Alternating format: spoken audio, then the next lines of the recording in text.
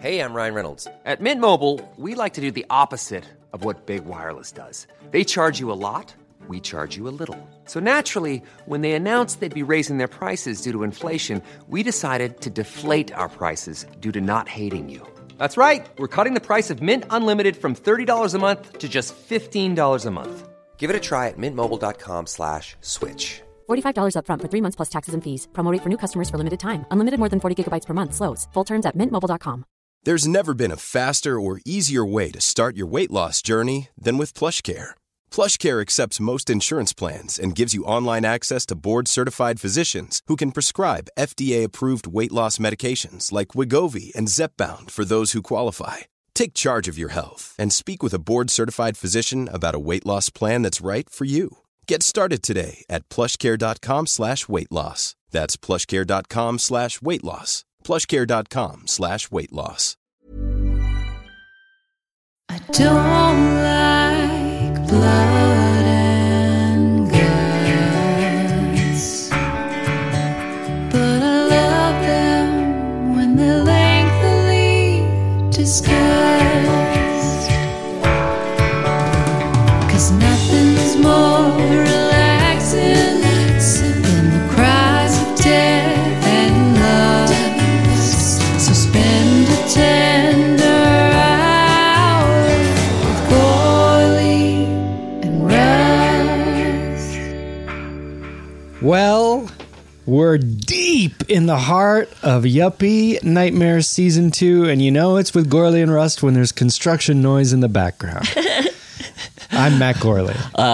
And I'm Paul Rust. Who knows where that construction could be happening, though? Maybe some sinister pretty boy came over and took over your place and now is saying, like, let's redo it with more glass cubes. We've torn down our entire wood fence and we're just putting up a giant fence of glass cubes, which keeps people out but defeats the purpose of privacy, but just solidifies my status on the block as the biggest yuppie. Yeah, because there's kind of been some battles on the neighborhood, right? Oh, sure. Like, who is the biggest yuppie? Let me tell you who lives on my block. Rob Lowe, Patrick Bergen, Julia Roberts. Spader. Matt, what's his name from Hand That Rocks the Cradle? Rebecca De Mornay. And that it wasn't. It was pointed out on the live stream last time we talked that that guy, was. We should have mentioned when we were talking about Bedroom Window and Gutenberg that the beard guy. I always forget his name. Matt. I forget too. The husband in Hand That Rocks the Cradle played fake Gutenberg in the police academy when he left. That's right. Yes, no beard. I know, but with the lack of beard, it's difficult to know exactly. But, we are all connected. Yeah. Well, I got a real big whoa. This is all connected kind of thing. And hey, we'll even jump into the goddamn name of this podcast soon and description. But I gotta tell you this. Yes, please. So this movie came out in 1989. That's around the same time that Rob Lowe gets, and this is in the notes and everything, in Ratley Palmer's notes, but he gets, Rob Lowe gets into trouble with, has a scandal. Yeah. Where he has a camcorder videotape sex tape with two people. So in the fact that this movie, he's recording sex, he's never in the sex tape, but then he's on a tape eventually, like when he murders the person, and he eventually has a threesome at the end. And that all happened after the scandal. So it's crazy. The first time I watched this, I was like, so they made this after the scandal. Oh, interesting. This wasn't like, oops, we shot the movie, scandal happened, and now we got to release the movie. Not only that, but I think Curtis Hanson, according to Brantley's truly wonderful notes, especially this episode, gave him an out and said, should we look for a different ending? Do you not want to do this movie anymore? And he still was like, no. Well, thank God, because in a lot of these, sexy, steamy thrillers, they forget about the sexy steaminess by the end of the movie. Not so with Bad Influence. Within the last 10 minutes, they break out the threesome. And it's like, whoa, this is the equivalent of, a big explosion in an action movie. Well, I think they know what they got there with the sign of the times and all that, saying, let's save it till the end. And yeah. Well, so there's water cooler talk. Exactly. So there's all of that, right? But guess who's his co-star in this movie? James Spader, who in the same year is in a movie called Sex, Lies, and Videotape. So whatever was going on in that stew of little pervies and tapes. Was this what yuppies were up to in the late 80s?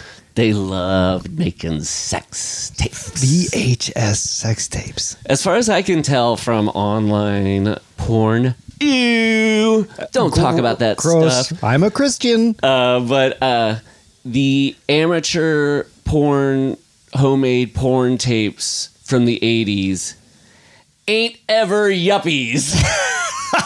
They ain't yuppies. You don't see many glass cubes in the background with like neon lighting done by Robert Elswit. No Stairmasters and Thighmasters in the background. No, a lot of wood paneling and carpeting and mattresses. A lot of carpeting. Yes, a lot of mattresses. If you're doing it right. Oh boy. But so yeah, that was a little like a weird thing that happened. That all came together. But what was I saying? Because you had just mentioned, it's all connected. We were saying the Gutenberg Matt yes, thing. Definitely, we're all connected. Is it a Matt Mick something like Matt? Someone's probably written it in the comments at this point on the live stream, which you can do yourself. You can live stream these. That means streaming. By being a Baby Xenomorph subscriber to our Patreon at patreon.com/withgorley and Rust. You can also get a shout out if you're a Baby Xeno, which we'll do later this episode. You get film commentaries. We just finished up the dual immersion, both theatrical and producer's cut version of Halloween 6, The Curse of Michael Myers. Frankly, it's taken over the nation. It has. People really seem to have liked it. I think everybody had, and some people at home, they set up their own, to watch it. Of course, someone did it with VHS. Did you see that? Yes, that was cool. God bless that person. And then I saw people who use like a very sophisticated manner of having like the dual latticed. I don't know, tech they talk. did like a Minority Report version where it's just projected in the air, and he had special Halloween 6 gloves. And a red ball would come down, and you'd look at it and say, play. It was just, it had the rune on it. Oh my God. A Minority Report crossover with Halloween 6 where the red balls have runes on it. And then we do a tri-immersion commentary. What Minority Report? Both versions of Halloween 6 and Minority Report. But we did look into it, and it was unprecedented. This has never been. It was never done before. Is that right? Let's say it's true because we're going to get into more of these. Unless there's bigger losers who do that. I bet there are. Now, Matt, we don't have to do it for next month. We could, but we don't have to. We were talking about doing the dual Psycho. Oh, should we not do just that? talking about it. Yeah, I say let's do it.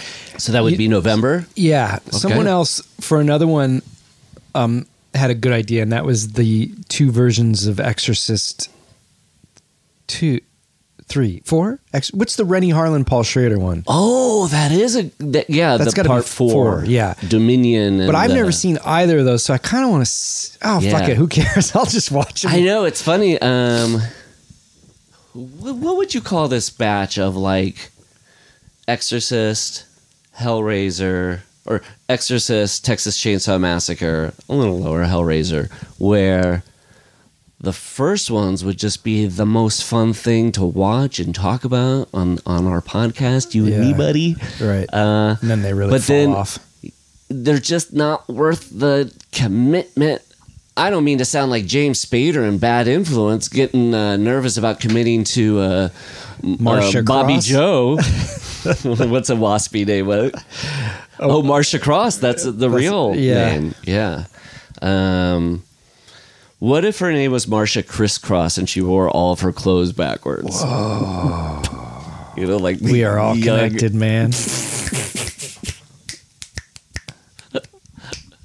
My daughter just figured out how to snap, so I guess I can bring her to like a poetry reading now. Oh my God, finally. In Soho.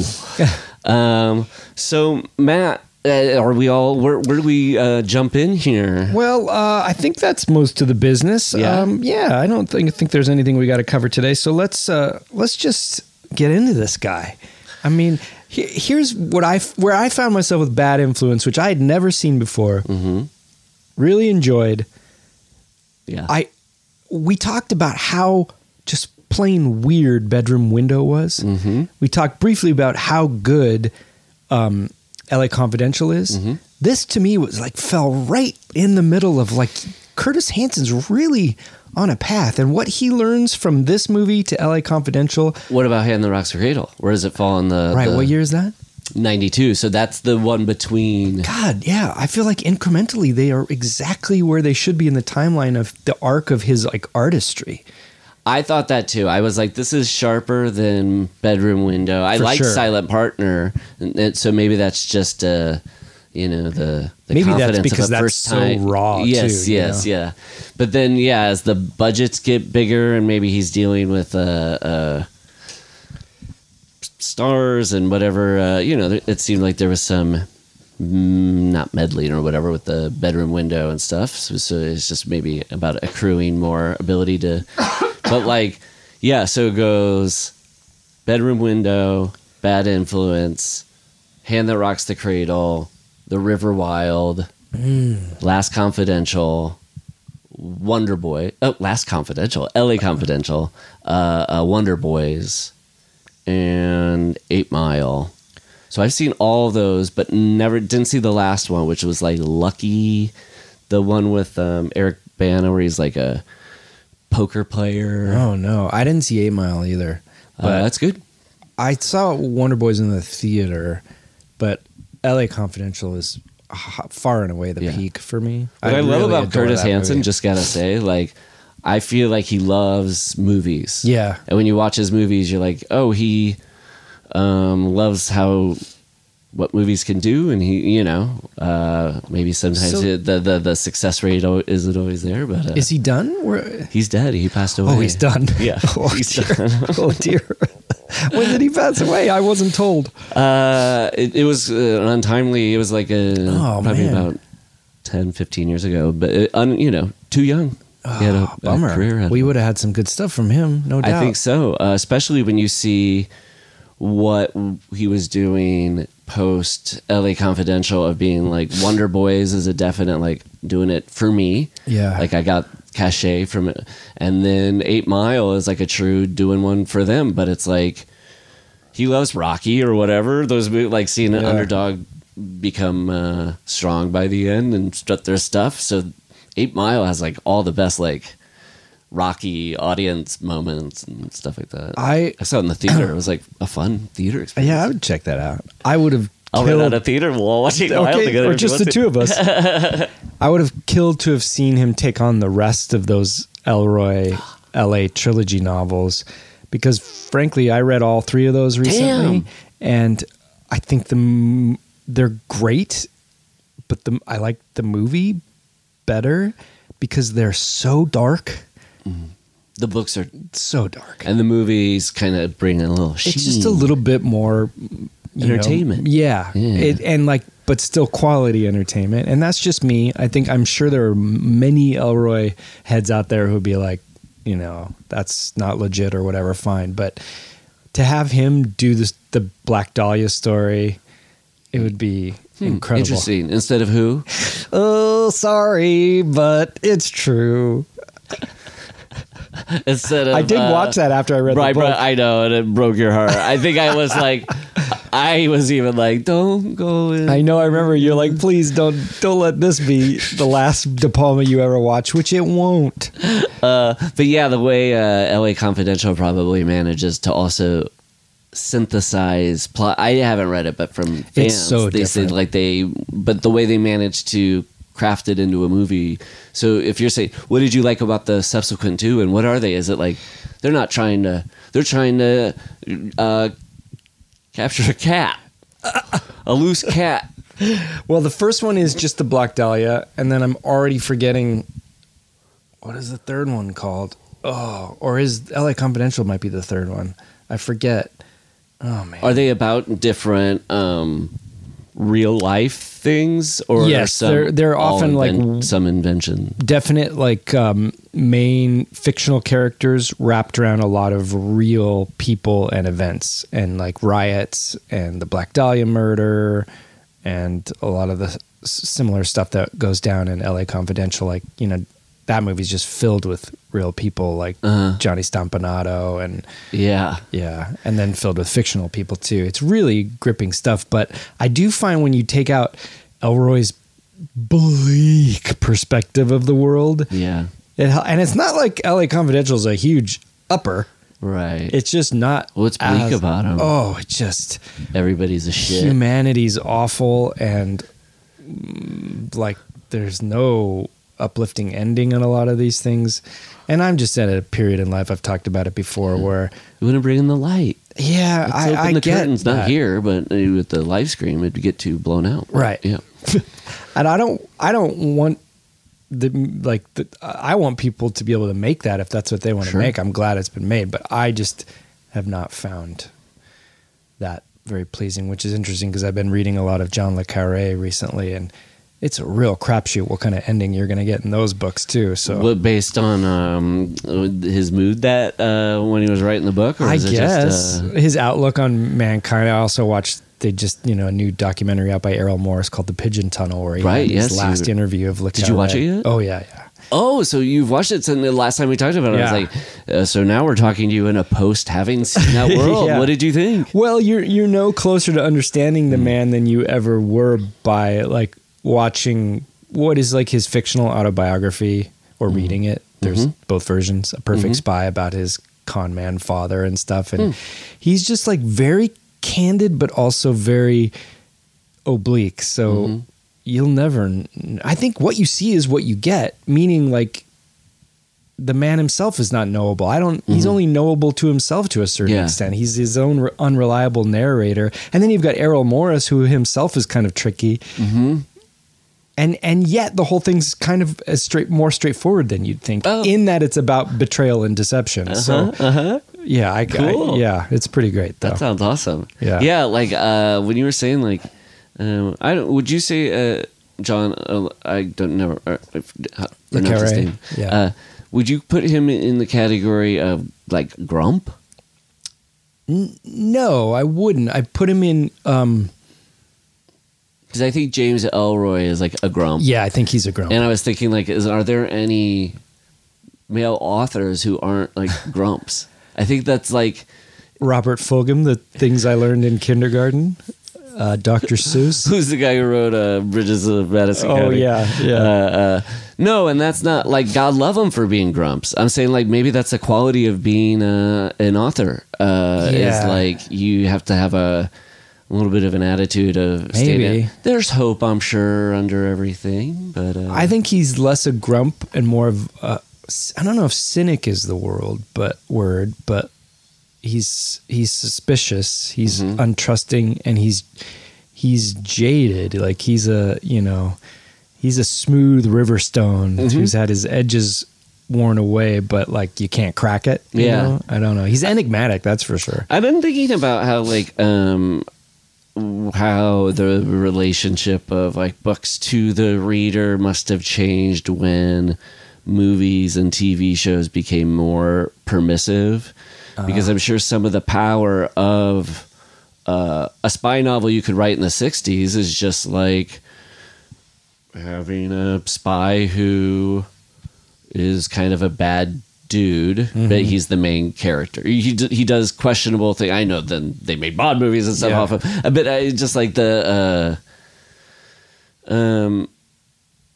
and now once every prestige cable show almost has to have a character like that in order for people to think it's edgy and cool. Yeah, I'm wondering if like novelists and like I know Philip Roth was like, you guys, I was doing this stuff when nobody was allowed to do it in books. I know. Le Carré is interesting because his films, they didn't shy away from any of that. So all the early films of his, like Spy Who Came In From the Cold, Looking Glass War, A Deadly Affair, which is the film version of Call for the Dead, all have the bleak-ish endings. In fact, now that I think of it, the movie's a little of Deadly Affair is more bleak than the book Call for the Dead, in that a character dies that doesn't die in the book. Huh. Interesting. But no, mild spoilers for the others. They don't end well for a lot of the characters. And I just watched Looking Glass War for the first time. It has Anthony Hopkins in it. Oh, cool. And this actor that I wasn't familiar with before, because he kind of quit acting early because I think nobody got along with him, because he was kind of told he looked like James Dean. And so I think he took that to heart and started kind of like, like acting kind of like just a stuck-up spoil sport on set. His name was Christopher Jones. And then I learned that Quentin Tarantino approached him to be Zed in Pulp Fiction, but he turned it down. Whoa. Because he was kind of like retired as an artist and sculptor at that point. Interesting. Yeah, and he's in the Looking Glass War. Okay, yeah, They had to dub him. David Lean saw him in this movie and said, I want him for my next picture. Didn't know that he was dubbed, and when he got to set was like, uh-oh, we've got a problem here. Good dubbing if it tricked David Lean. I know. It is actually pretty decent dubbing. It's kind of that mix of like good dubbing, but also everything sort of sounded dubbed in that movie. Yeah, yeah. But I guess they kind of like gave his character a little sidekick that David Lean then gave a lot of the lines to that sidekick and tried to make a kind of monosyllabic character out of Christopher Jones. Yeah. Got to work with what you got. I guess. Holy cow. Yeah. Hey, I love them tabs. But those boy, are some that's good a big tabs. tab. Sorry, No. Spy tab. That was a true. I love those tabs. Let's get back to Hey, what tabs don't I love? You like the soft drink tab? Hey, I was tabbing it up with you too, buddy. I wasn't putting the tabs on you. You Paul's- got nothing to apologize for. Paul's being a friend to me. He's, first of all, it's been a long day here, and I think he just fed me some spy candy to keep my spirits up. And I gotta say, spy candy. This is the reason I love podcasting with this guy right across. Oh, from that's me. very sweet. The spy One of the candy makes me think of we should do a double feature of Spy Hard and Hard Candy. You mean like the dual immersion commentary? Yes. Could you imagine? You're like, they were meant to be played together. I'm almost tempted Spy to do Hard that. and Hard Candy. Or at least pick the two least if the likely. running times are the exact same, I think we should do it. Yeah. Because it'll be like, this was intentional. What do you think are the two least compatible films ever made? Like, what's the bleakest film ever made, and what's the happiest film ever made? Well, you could also, least compatible could also be like, wouldn't necessarily have to be even black against the color white. Right. It could be the color white with the color, I'm speaking metaphorically, with the color off-white. Yeah. Like that, like... Well, yeah, just least speaking compatible. about what we're talking about. If I watch Goodfellas next to Blow, I'd be like, this is... like this. I wish it was Goodfellas and Snow White and the Seven Right. Dwarfs. Because it's Uncanny Valley, where it's... Yes. Yeah, it's like if you did View to a Kill and Spy Who Came In From the Cold, where they're kind of... Yes, or Remo Williams. Oh, yes. Doesn't that also have a Golden Gate Bridge? That's right. No, it has a Statue of Liberty. But if you did Remo Williams in X-Men... For those of you keeping at home, we're going to do these. I am curious, what do you think the most bleak movie ever made is? Well, the one that I thought of is, at least in terms of ones we've watched here, I thought of The Mist. Yeah. That had a pretty bleak ending. That one's at least got some like genre sci-fi to it. It's funny because even if a movie's really bleak, it's because that person who made it is wise and talented enough to pull a specific bleakness that's not just empty, easy bleakness. Right. But I was going to say, if that person did that, that filmmaker is usually sophisticated enough to allow you to find like some sliver of hope. Yes. So then it's like, okay, I got to find somewhere where a movie executes bleakness enough, but not with the wisdom of being right. and at the end you do kind of have to give like some. It's like what novels do too. The They can zombie push you through Halloween movies, then, because there's no Yeah. real like artistry there. It's just bleakness for bleakness sake. The therapy scenes between Laurie Strode and Margot Kidder's therapist character in Halloween 2 by Robert Zombie. That might be the most bleak. And so you pair that with what's the happiest movie ever made? Singing in the Rain. Or, Yeah. I'm not even trying to think necessarily Milo and of a Otis. kid's- I'm sorry, The Adventures of So, Milo yes, and Otis. Yeah. It's like a movie that doesn't even have like a dip to come back from, that just peaks and peaks and peaks. What? A happy movie that doesn't even have like a second act. How are they going to get out of this one? Oh, that's really funny. Is like, there what such movie a is thing? just where good things happen the whole time? Or just like hilarity and happiness and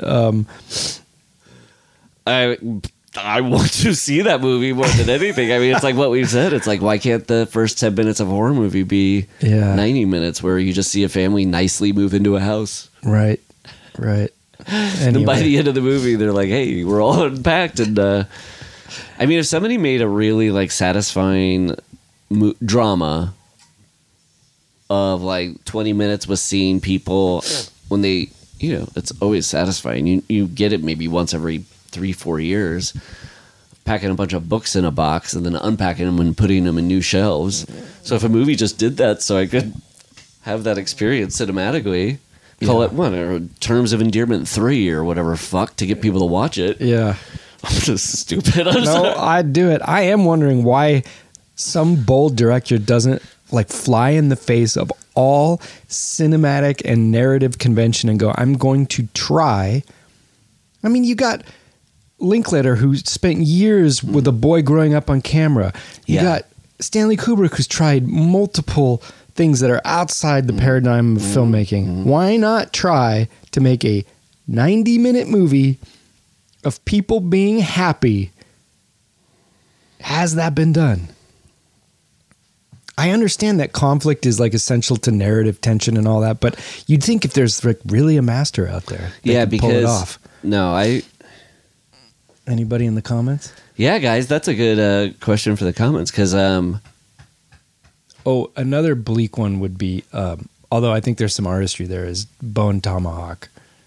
Ooh, that I didn't see that, but you would say it's Bleak Tomahawk or Bone Tama Bleak. It's Tom Bonahawk. It's Bleak Tama Bleak. It's for you, although it has a sort of like, I wouldn't say it's an uplifting ending, but like you're coming up from where you got to. Is that the Mel Gibson movie? No, it's Kurt Russell. Kurt Russell's in it? Yeah.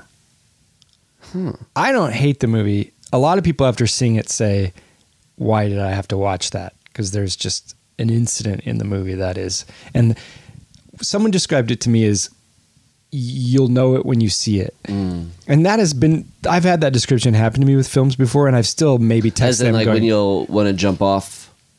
Just you'll know the moment I'm talking about when you see it. And I've seen movies for people that, and I still text them, was it this or this? This one, there's just no human way possible you couldn't know what they were referring to when it happens. And if you don't, it's on you, not them. Yeah. Like I love when that. it happens, there's I no love it way. when somebody says, well, there's a part of the movie. Well, what happens? Yeah. You'll know when you see it. And then when you watch, you're like, the fuck? Now I know why that person knew exactly. Yeah. I mean, anybody out there who's seen it knows what I'm talking about. It's funny because, Seinfeld, I guess, theoretically tried to do a show about nothing, but they're nothing. What's funny about it is the most mild, not most mild. It is like waiting to be seated at a restaurant. Yeah. Is banal. Banal, but a conflict. Yeah. So even then they don't have just Right. like them hanging out at the diner for 22 minutes talking about, because it's funny, they get inspired to do it and they do the, hey, do you think anybody said seltzer and they mistook it as salsa? I asked for seltzer salsa, and they laugh about it. And then George goes, well, that's what the show should be when they're coming up with the fake Seinfeld show in the show. And then I'm like, true, but I wish there was more of that in Seinfeld. I wish there was a whole episode that was just the seltzer salsa. Wouldn't that be funny? I mean, right.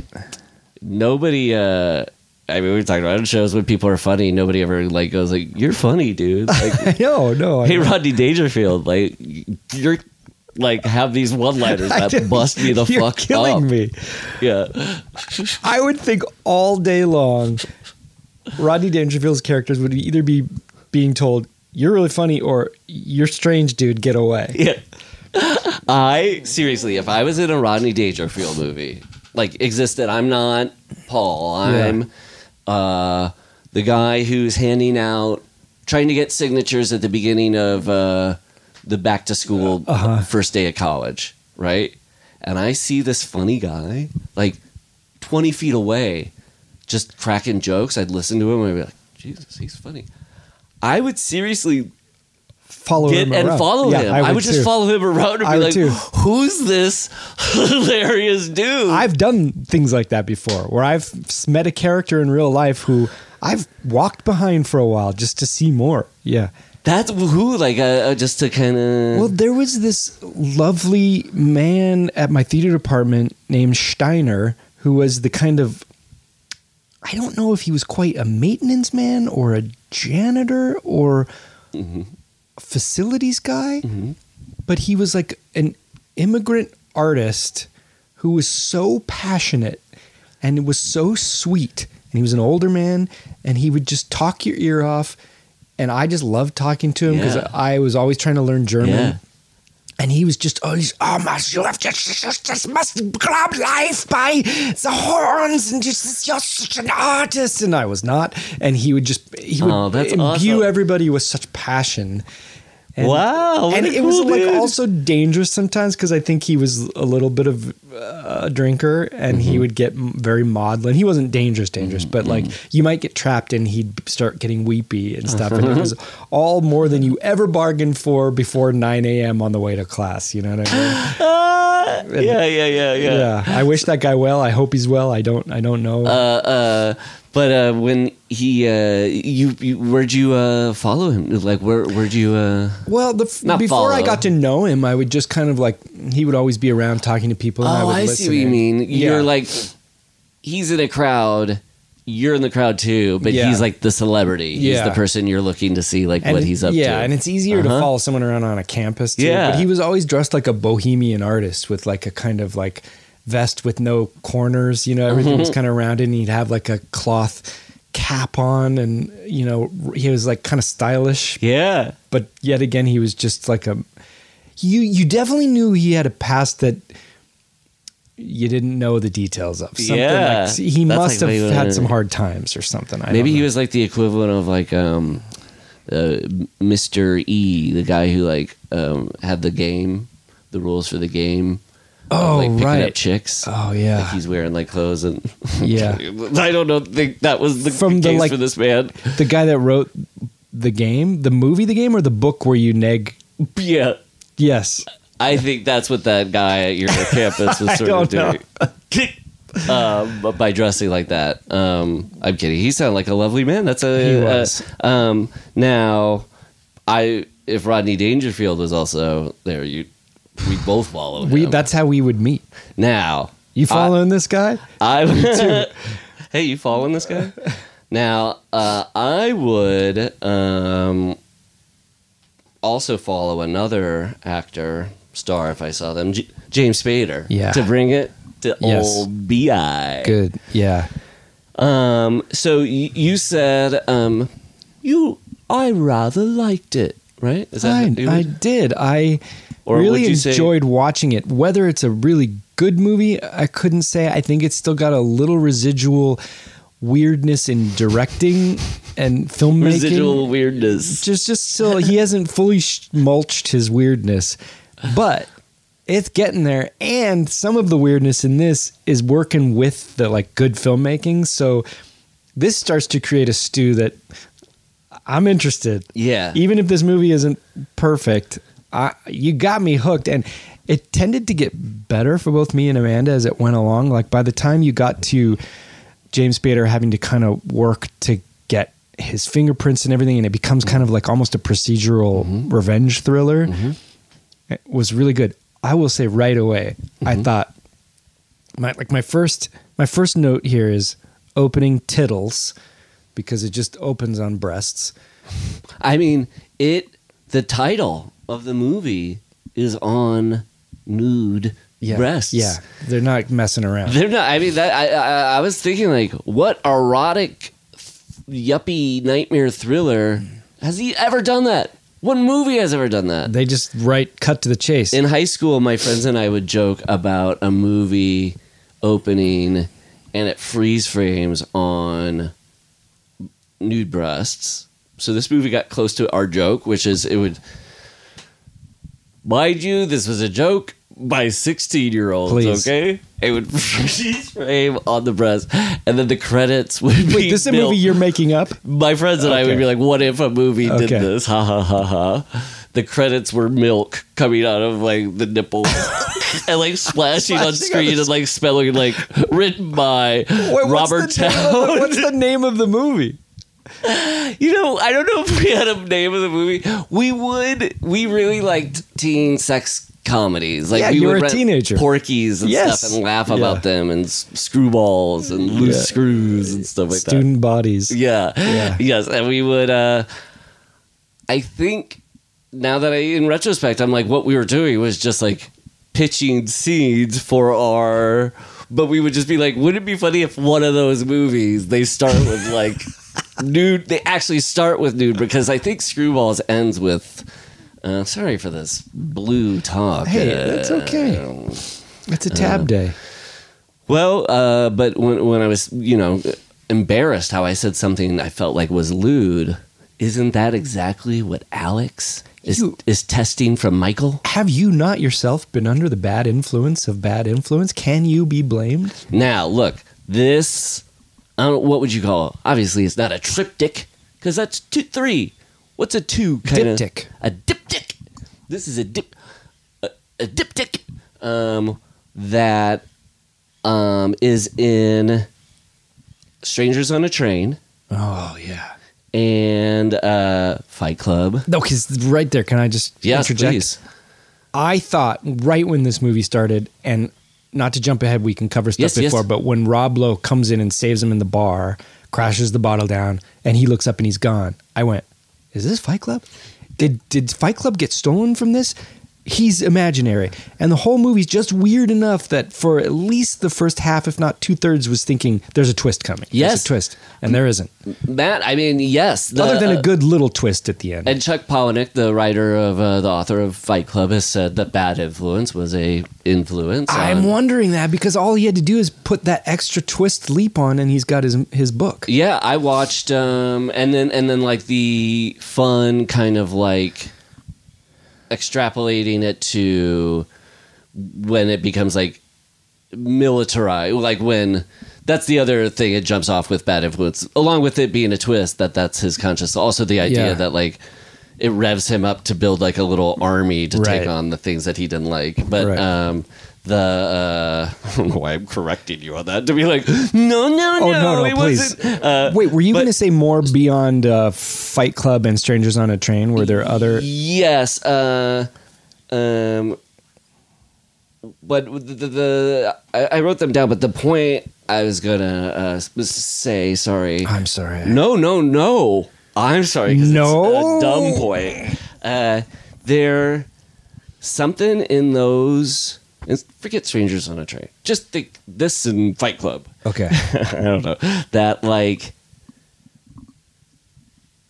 when an audience watches it, it's easy to project yourself into either person, neither of the people, or both of the two guys. And I'm not saying this just for male viewers watching this movie. I would think also women could have this experience of just like, oh, that's within me.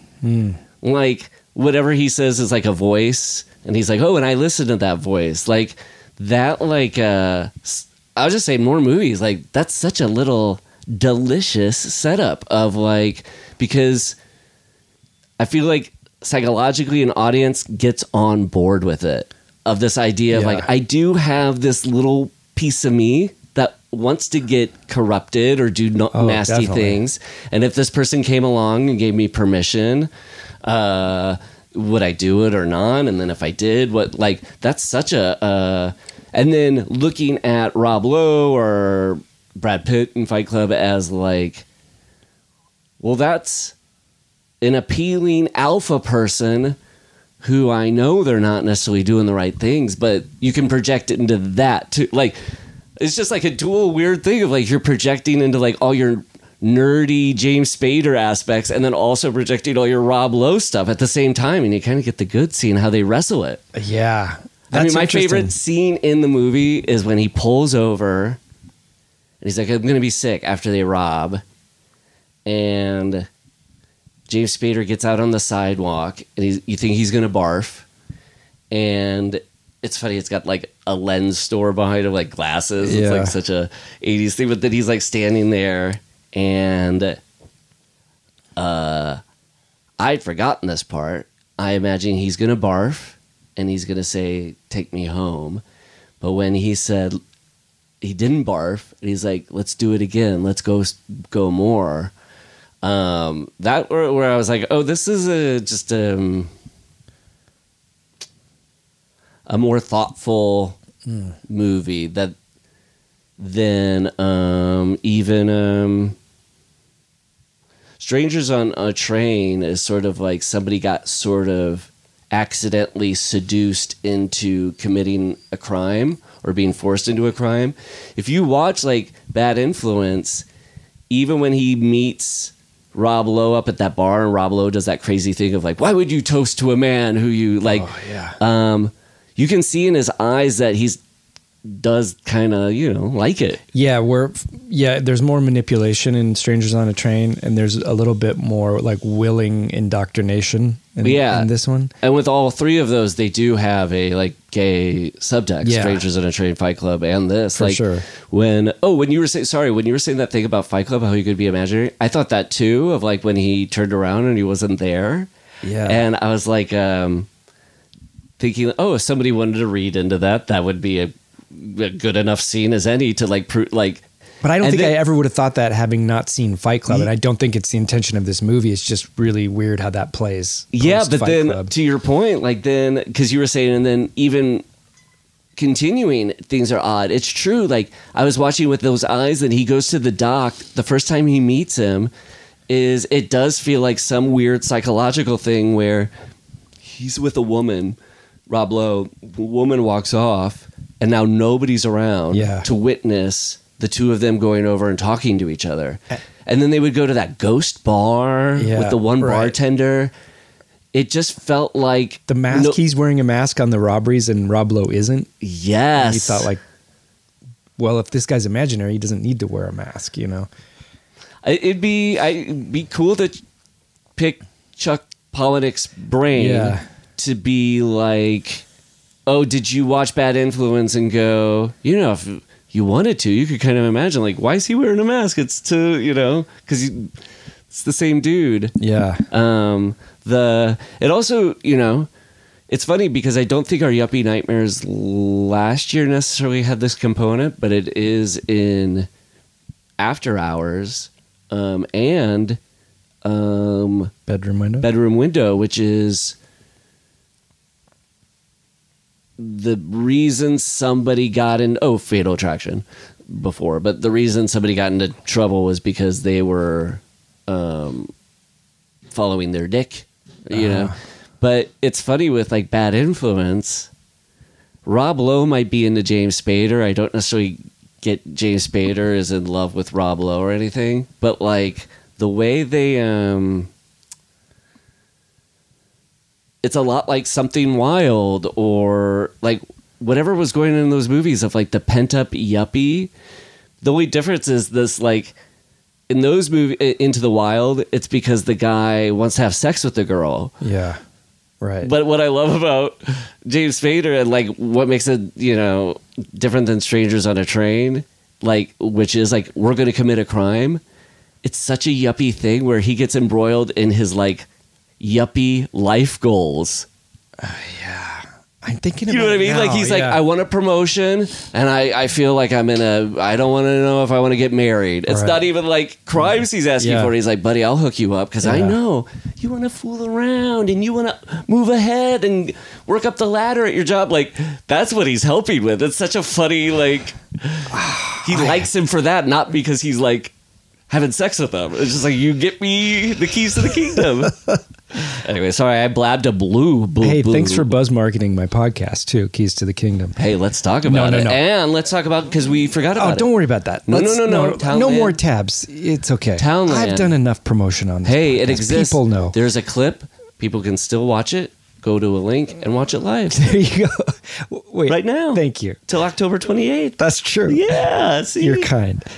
I don't identify with Rob Lowe, not because I'm a good person, but only because I feel like in my life I've been in James Spader's position a couple of times as a slightly, I think I've always been a little bit more naive socially than I should be at the age I was currently at the time. And I've had once or twice, once specifically in college, where an older guy kind of glommed on to me, and he was an unsavory type.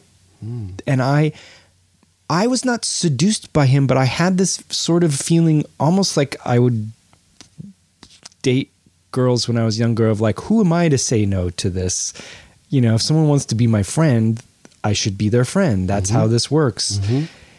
Before realizing like this was an unsavory character and was like kind of reading stuff on my computer, my journal. And found instances of like almost single white female behavior.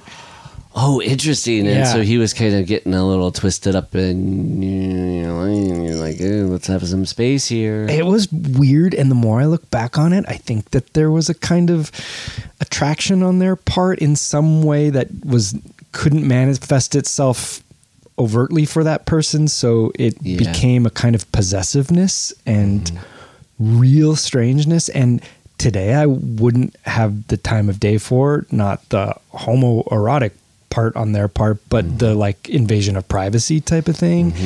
And I think I just felt very willing to let people kind of penetrate my privacy more than I think I should have. And when I watch a movie like this, it's like, it's not traumatic anyway, because nothing bad happened, but I do feel like in that scene when Rob Lowe freaks him out, like you just mentioned, where he goes, what does he say? He says, why would you toast to a man whose job you wanted, or who's let him. Oh no. Yeah, you're right. That I wrote, he's like, come on, let's toast to Patterson. And then they're about to, and then he freaks out in a total psycho move. And he says, why would you toast to a man? Patterson. And when he does that, I would say, I wrote, why wouldn't anybody leave immediately when another human being did that to them, regardless of whether they're trying to teach them a lesson? If someone looked at me in a bar and did that to me, I would just say goodbye.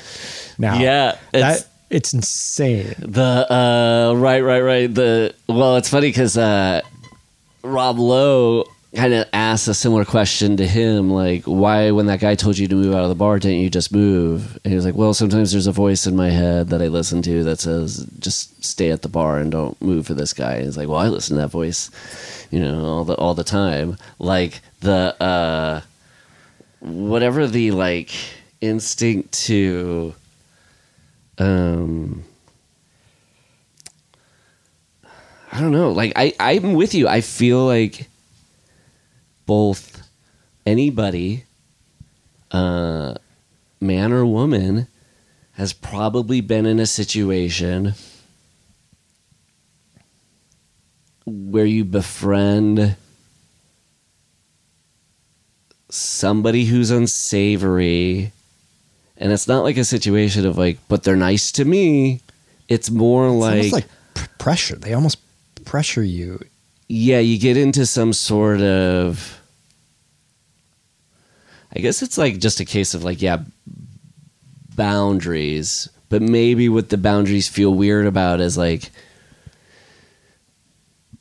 when a friendship is forming, if you're kind of like allowing boundaries to be formed, you're hoping if you're liking the person, you're having a good time, that they're not secretly psycho. Yeah. And so I think it's, maybe the friend version of the like Fatal Attraction of just like, I didn't know that you were psycho shit. And we're going to get there with Single White Female too. It's going to be interesting. The only time I ever really identify with Rob Lowe is on the podcast Mall Walk. And when Mark and I come up to a Macy's and he never wants to go in because we often get kicked out of Macy's. And I turn into a bit of a Rob Lowe of like, come on, what are you afraid of? Let's go. And we snap into those roles, and it's, mostly comedic, but.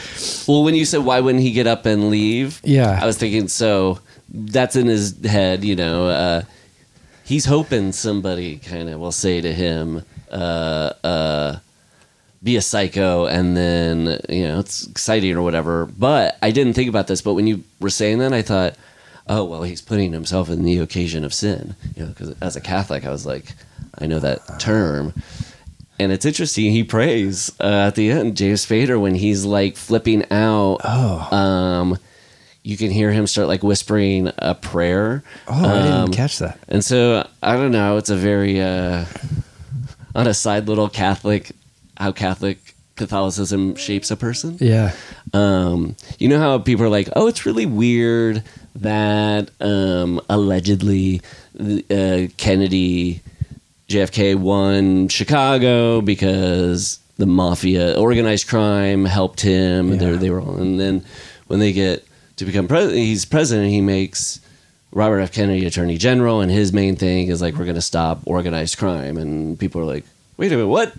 Why are you doing this? We got, And I went on a little tangent just last night to my lovely wife Leslie, where I was like, only a Catholic president would do that. She's like, what do you mean? I'm like, no other person. That's an entirely thing to atone for their sins, you mean, basically? But and I'm not saying for all Catholics, I actually think it's a wonderful faith, and I think it does a lot of good for a lot of people. But the thing of like, we know we did a bad thing by... This is all allegedly. Don't tell me like this wasn't true or whatever. I don't care. This is if not you're that saying discussion. This is the matter at hand, that the Kennedys cheated to win in Chicago through the help of organized crime, that's their sin. And you got to atone for it, yes. But instead of like being like, what kind of person am I who does such a thing it'll be like, well, then it'll be eradicated. I will wash the blood from it. And then it becomes, well, when we become Attorney General, we will stop them. It's like, whoa, guys. You can...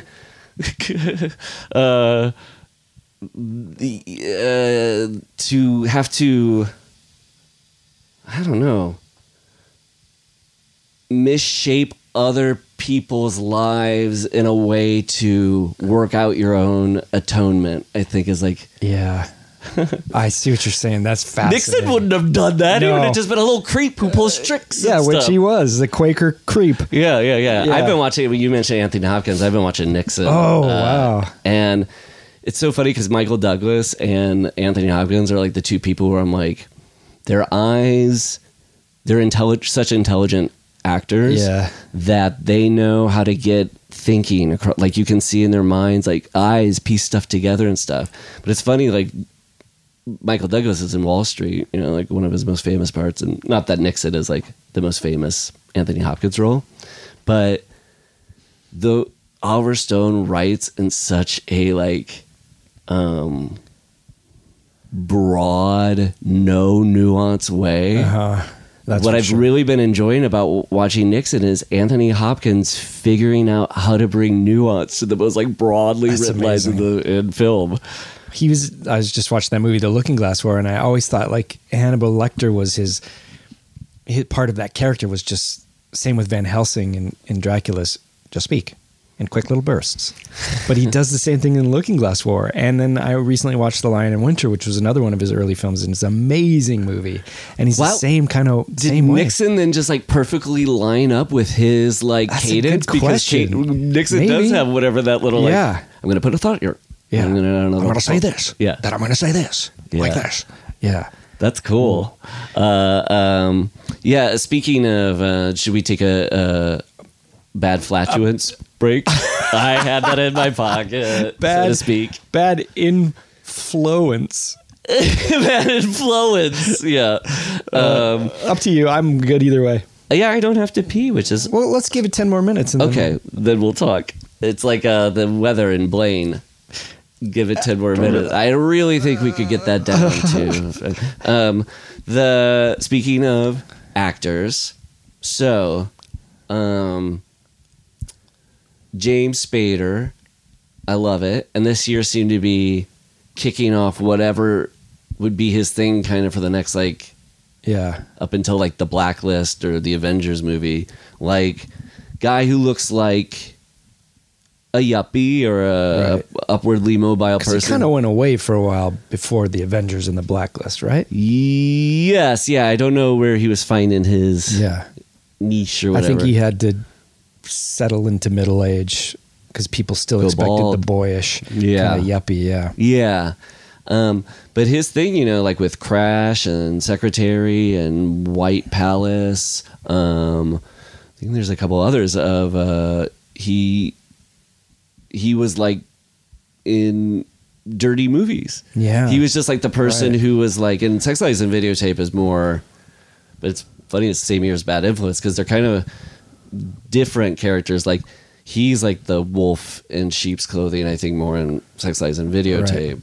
But whatever, it's just so funny that that's like somebody's quality and niche of like, I like that guy's a secret perv. But I think he's so good in this. I like the woman who gets murdered. She was good. And little side characters that were cast in the ensemble, like his secretary. Yeah, she's amazing. The She's brother's awesome. so good too. The brother is amazing. I mean, that's as far as whatever this movie does that's like different than a thriller, that brother thing is really special, man. I gotta say. And I think this is where Curtis Hanson has taken a step up too in his casting. Maybe he had more control. It sounds like he did because actually Steve Guttenberg wasn't his first choice. So and I think LA Confidential's cast really well too. Yes. But still putting people you wouldn't expect, and maybe they're just a little left of center so that they're really good casting, but also like not perfect fits. So you're always kind of jarred a little bit by them, which I really liked. But here's some residual weirdness left over. Okay. Who is what is Rob Lowe's Tony, but he's also who else is he? Oh, Francois or something. He's all these people. Yeah. Who is he really? Because in the beginning, we're never told anything about what he does for a living. He's maybe just a grifter of some kind, where he's from, who he is. All we see is that he's leaving a woman that he's just had sex with, and he's taking any proof of their existence together, which just happens to be them at a firing range shooting guns, seemingly in love. Right. Which itself tells a story. But then when you really think about it, the deeper story is who the fuck took those pictures? Because they're a witness to that. Oh, yeah. And who is this guy? So it's not like Curtis Hanson's basically saying, let's leave him a total mystery. You get this clue in the beginning that's he's actually more confusing than anything when you really think about it. Yeah, and it's the fact that it's tied in with, it's clearly a, I don't think they use this word for dudes or whatever, but like a walk of shame. Like it is like, so you also can read, oh, this guy is a ladies' man. And I did like that, like, what if that's his, if hedonism is his, gonna eventually be his Achilles heel or whatever, like, I like that he was at his most vulnerable at the end when he was at his most hedonistic. It's like, You would have been ready for the drop from Spader if he had just had sex with one woman, not two. Like, he kind of like he starts not following his code. Like, hedonism in this movie does have, like, eventually, like, if you want it all, James Spader is going to be able to sneak up on you with his brother at a camcorder. Right. But to go back to that brother is awesome. I love that. And what I liked about it, too, was that, you know, if we're being honest here, the last half hour of most of these yuppie nightmares, you can judge them on how much they cannot become preposterous or not. And like when they start becoming preposterous is when you're like, fuck this movie, I was liking it. Or it just descends into another chase or like rote thriller. Yep. Yeah, and they forget whatever the fun qualities were or interesting qualities. Yeah. I thought that was probably the most like genius thing of having the brother, because then when the movie had to do kind of like that back half stuff of like getting the fingerprints and stuff that in a normal movie might seem a little like preposterous. I mean, they're like Hardy Boys, these two brothers, but because I bought their relationship of this kind of like sad stoner older brother who's asking, I like loved all that. Whatever they were doing, and at the end that was like a little like, I wouldn't even say it was preposterous. I was just like, I agree. I like these brothers and how they support each other. There's something beautiful about it. And the baggage I'm bringing to this movie, with probably more baggage from later existing movies, is that I kept thinking for sure the brother's gonna die. For sure the brother's gonna die. And it made me keep realizing how much I cared about him. Yeah, that I was me like, too. Don't make him just expendable for the plot, because that's really going to make James Spader's character really sad. Like, if he doesn't survive this, it doesn't matter, because James Spader is going to be sad about his brother. Like, I wanted him to live more than James Spader. Yeah. This movie is, if it has a downside, it's almost not its fault, because it's victim to later tropes. So I kept, first of all, I'm thinking there's a like psychological twist on whether Rob Lowe's real or not. Then it's like the brother's going to die. And then the shot at the end when they've stood there the whole night on the pier, never seeing Rob Lowe's body, but the video camera's down on the ground in a puddle of water, and Amanda goes, Rob Lowe's hand's going to come up and grab that thing, like almost like a Friday the 13th ending. And I was like, of course that's what's going to happen. And no, it doesn't. And rightly so, it shouldn't. No, but you're right that it dissolves to... I mean, it's an interesting thing because it's 2 years after Fatal Attraction went back and reshot an ending, so I would have that goose of... and it's funny, her name is Alex in that movie, and his name is Alex. Like, they're both like the names of yuppie tempters. Don't follow those Alexes around. They'll get you into trouble. The other thing that I liked about that brother was the, like, 80s or whatever, in a 40s, 50s noir, the guy who just... the brother who's like a kind of weak stomached and stuff. After he committed the crime, he would go back and he would pull a big bottle of bourbon and pour a glass. Yeah. I like that the 80s equivalent was just like taking massive bong hits with like tears streaming down his eyes. I know, he's so good. That's the thing. Curtis Hanson is always just all he wants to do is make a noir film, and he's getting closer and closer with movies that he's allowed to, until he just gets to do one with LA Confidential. But this one is such a good noir. Yes, definitely. And the noir like thing that I felt was like when I was like, oh, this is like the perfect synthesis or whatever, was when he moved stuff out of the apartment and you get that big wall of glass cubes. I mean, obviously, we'll take a quick second on that. Yes, just please. Literally pound for pound. Yes. Of the largest wall of glass bricks in any movie ever, and it's like a peak. By the way, I have this from bottom to top. Yeah, from bottom to top. Maybe this is not the best yuppie nightmare ever made, but I think it's so far the most peak yuppie nightmare.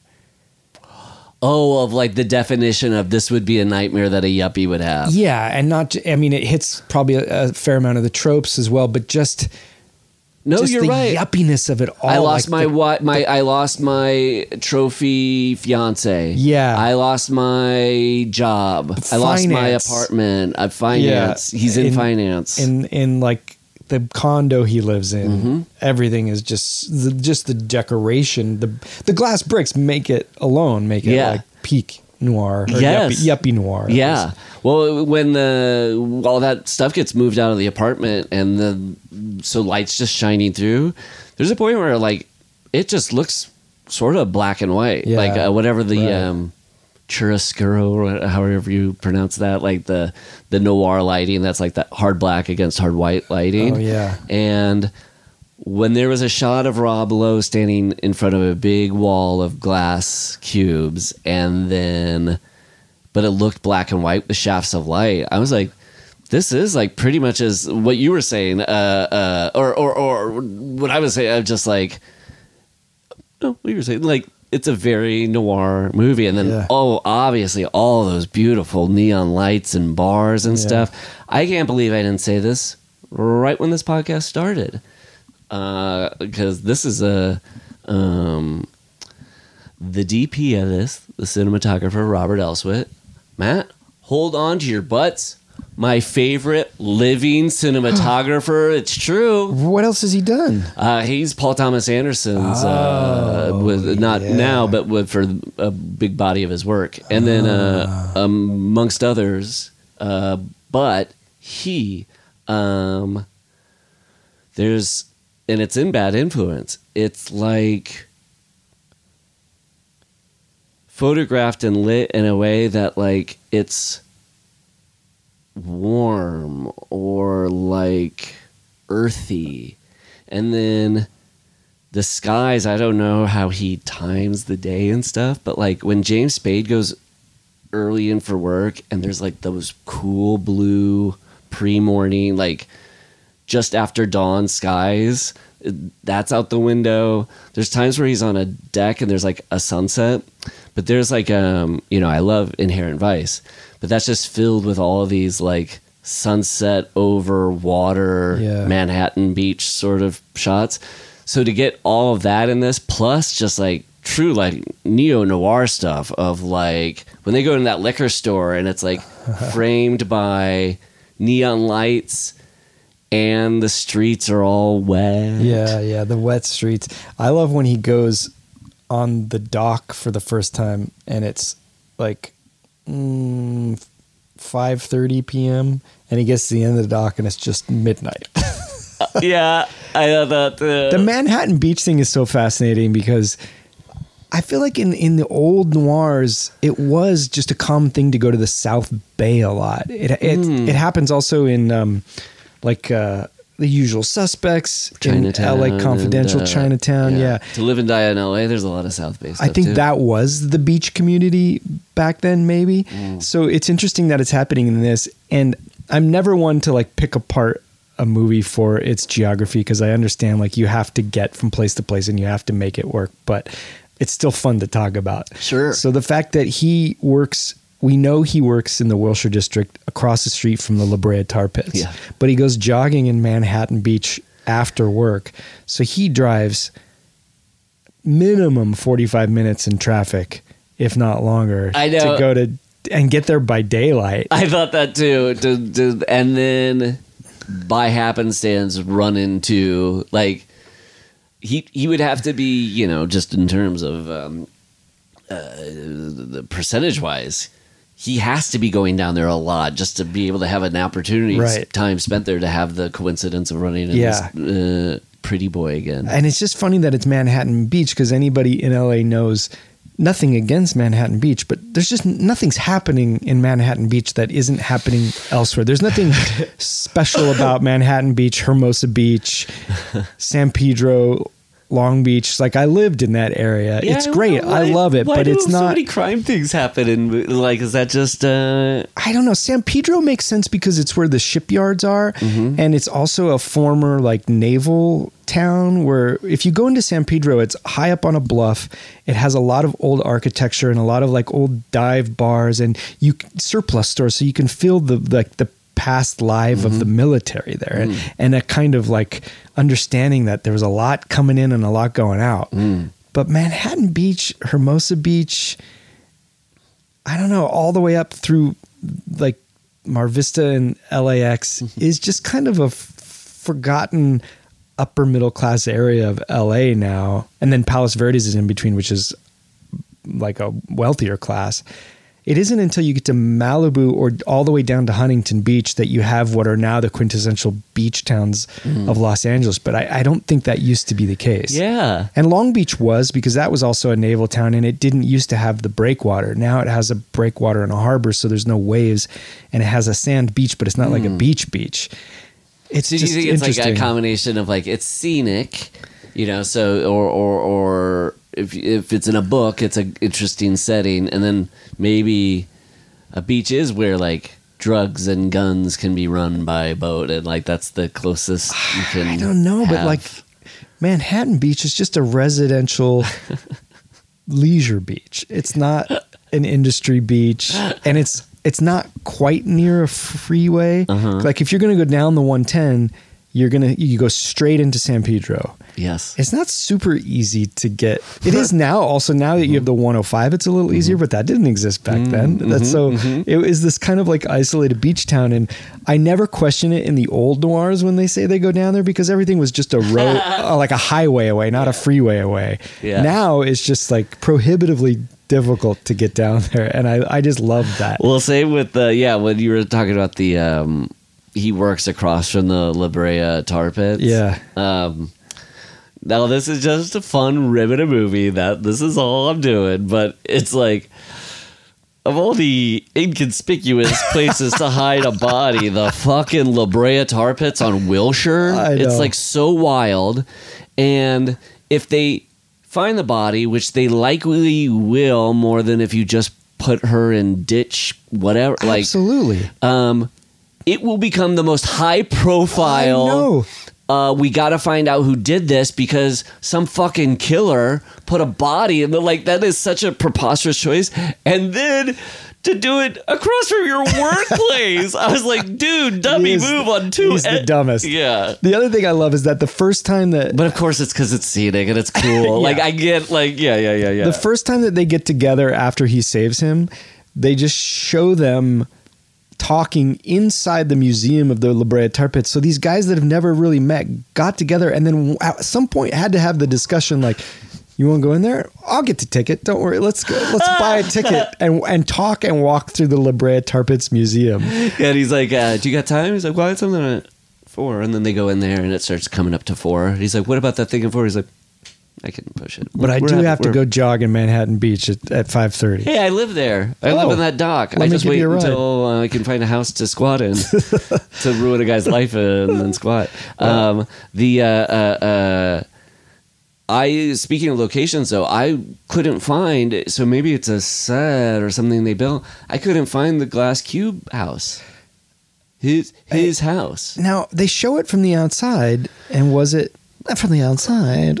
I can't remember. I felt like it looked like that from the outside, but maybe it wasn't. So that maybe the interior probably was a set with all that lighting, but although it looks so prohibitively narrow, it almost felt real, you know? Yes. Like, why would you build it with those corners and that kind of height? Like, I believed it as a location. I don't know if it is. What's that? I believed it as a location. Yeah. I mean, I want to live there. I bet there's one superhero we often look and trust to who can find out.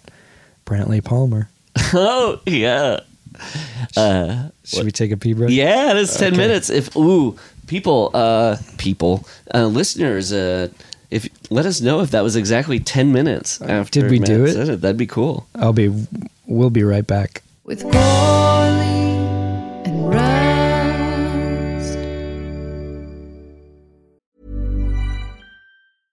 Hey, I'm Ryan Reynolds. At Mint Mobile, we like to do the opposite of what Big Wireless does. They charge you a lot, we charge you a little. So naturally, when they announced they'd be raising their prices due to inflation, we decided to deflate our prices due to not hating you.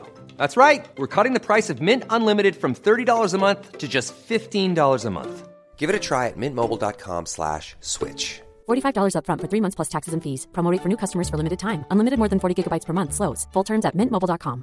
I'm Sandra, and I'm just the professional your small business was looking for. But you didn't hire me because you didn't use LinkedIn Jobs. LinkedIn has professionals you can't find anywhere else, including those who aren't actively looking for a new job, but might be open to the perfect role, like me. In a given month, over 70% of LinkedIn users don't visit other leading job sites. So if you're not looking on LinkedIn, you'll miss out on great candidates like Sandra. Start hiring professionals like a professional. Post your free job on linkedin.com/people today.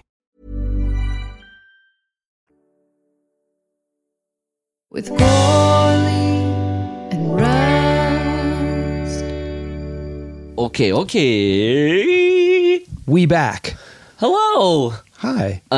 Now, I've been sort of skirting around this the whole time, Ooh. talking about how I like all the actors, the secretary from Witchboard. She's in Witchboard. She plays a psychic. She's really good at that. Oh, wow. I'm intrigued. And Spader would have been good in the Gutenberg role when we were trying to think of Yes! like if it had just been a couple years later, you would have totally bought like this is a guy who's handsome enough to get this gal, Right. a little squishy in his morals that he might do one thing or the other not quite right and then get in over his head. Now, I think I know where you're headed. Rob Lowe, Yeah.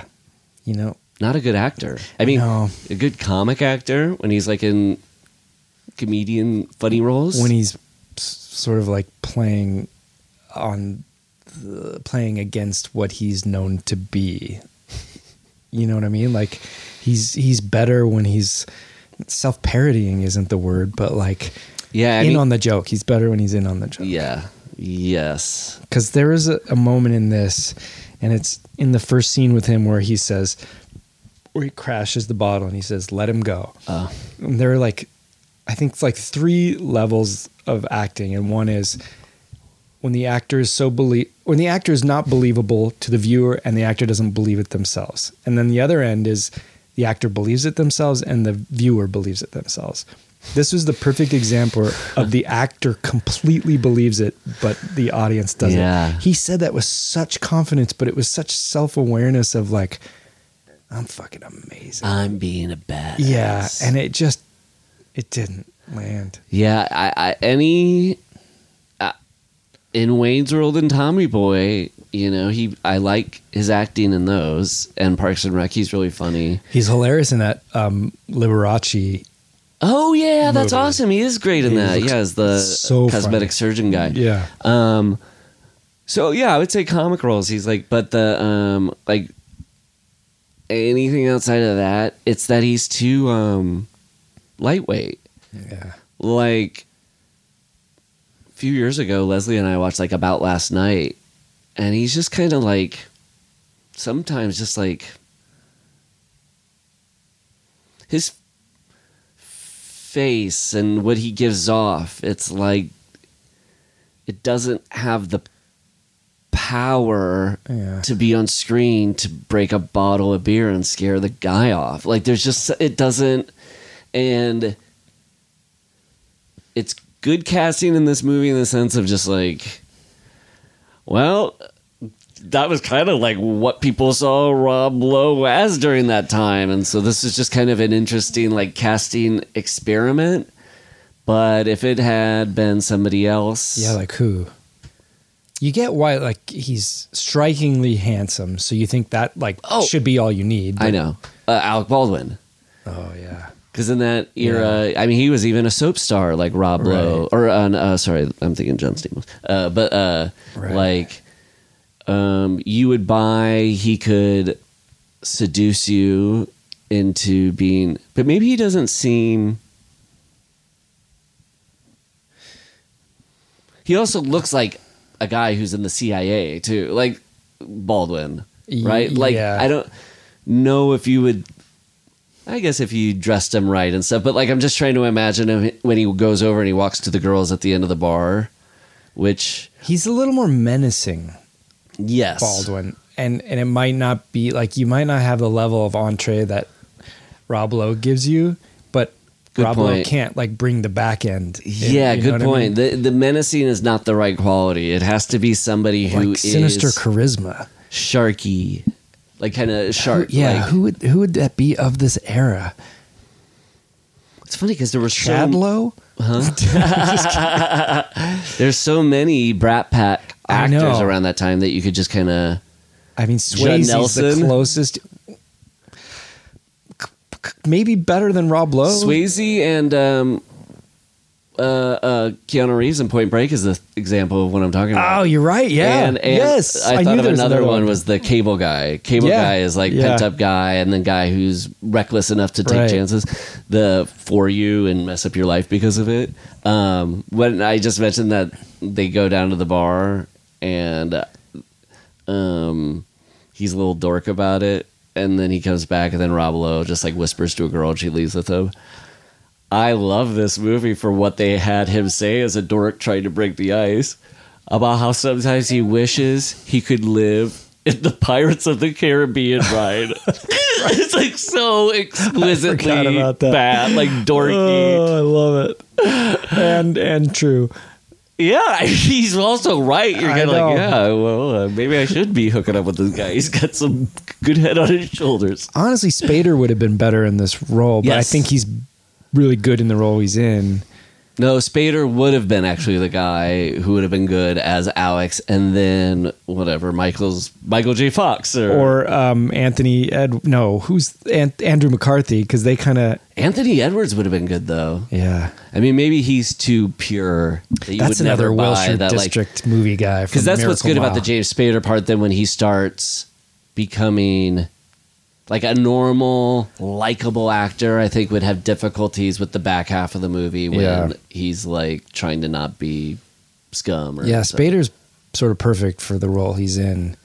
Who's the good Rob Lowe substitute?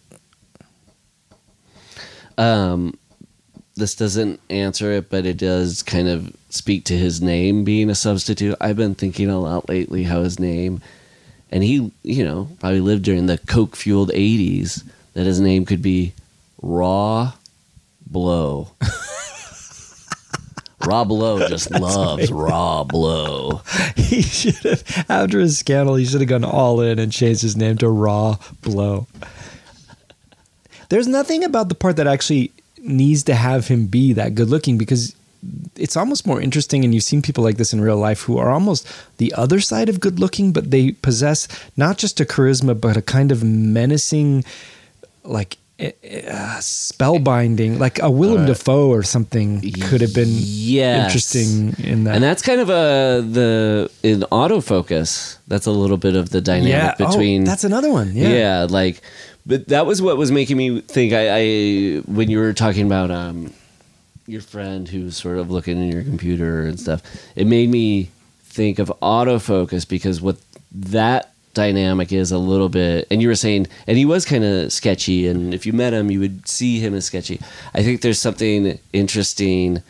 Bad Influence doesn't really look at it as kind of more of the perspective, but autofocus does this of Willem Dafoe's character knows he doesn't have wholesomeness, or he just can't project safety or security. So he uses- and so he's got this yeah. perfect partner, this guy who's like He's like a sitcom star, likable by association. Yeah. Yeah. And then it's mutually beneficial because, Willem Dafoe's character has all this video equipment and is into salacious things like he is, and won't judge him for getting into that stuff. But Right. like I guess that's an interesting one because you're seeing it from both perspectives a little bit. In Bad Influence, this isn't necessarily a ding on it, but it's a little like Pacific Heights, where you kind of go, I guess the person's doing this because they're just a little rascal. Yeah. Like with Fatal Attraction, it's kind of like I go, oh, Glenn Close had a very intimate night. Yeah. She's going about it wrong, but it's coming from a place of, I'm hurt and feel rejected. I'm just sort of like Rob Lowe, just like he's a sociopath, I guess. Right. That's why you don't know anything. It's weird that they give you a clue at all in the beginning because you get no further information. Yeah. So it's more confusing to learn that he's also leaving a woman that up until they had their little tiny talk between the two of them about, I know your accent is fake. you kind of needed that because it also seemed like maybe they were working in cahoots or something. Like, Yeah. he's a mark, and they go and they take her to a bar, and he's like, talk to that girl. Oh, no, I'll talk to her, and we'll bring him back, and now we'll rob this guy or something like that. But no, it was... The second time they meet is chance again. So it's not even like Rob Lowe is planting himself in James Spader's path. Right. He's not even like conning him until it just is convenient. Yeah. But when he takes him to those clubs and stuff, that's some choice. I mean, that's real specific, like 1989 club stuff. I love the whole want ad password thing. It's pretty great. Okay. I was like, was that done during those times? Do you think somebody... You're asking the wrong guy. I was dreaming about living in Pirates of the Caribbean, man. I don't know.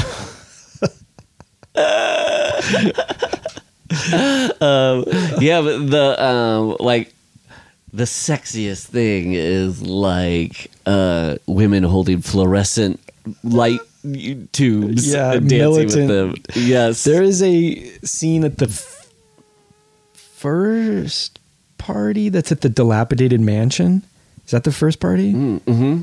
It's early on in that scene where it's just kind of a wide angle and there's like a couple scatterings of couples just kind of noodling or making out. And there's one couple on the lower left screen is like an older man with long white hair, just like absolutely snarfing on this phone, just French kissing her in a way that is just when you look at it, it just is.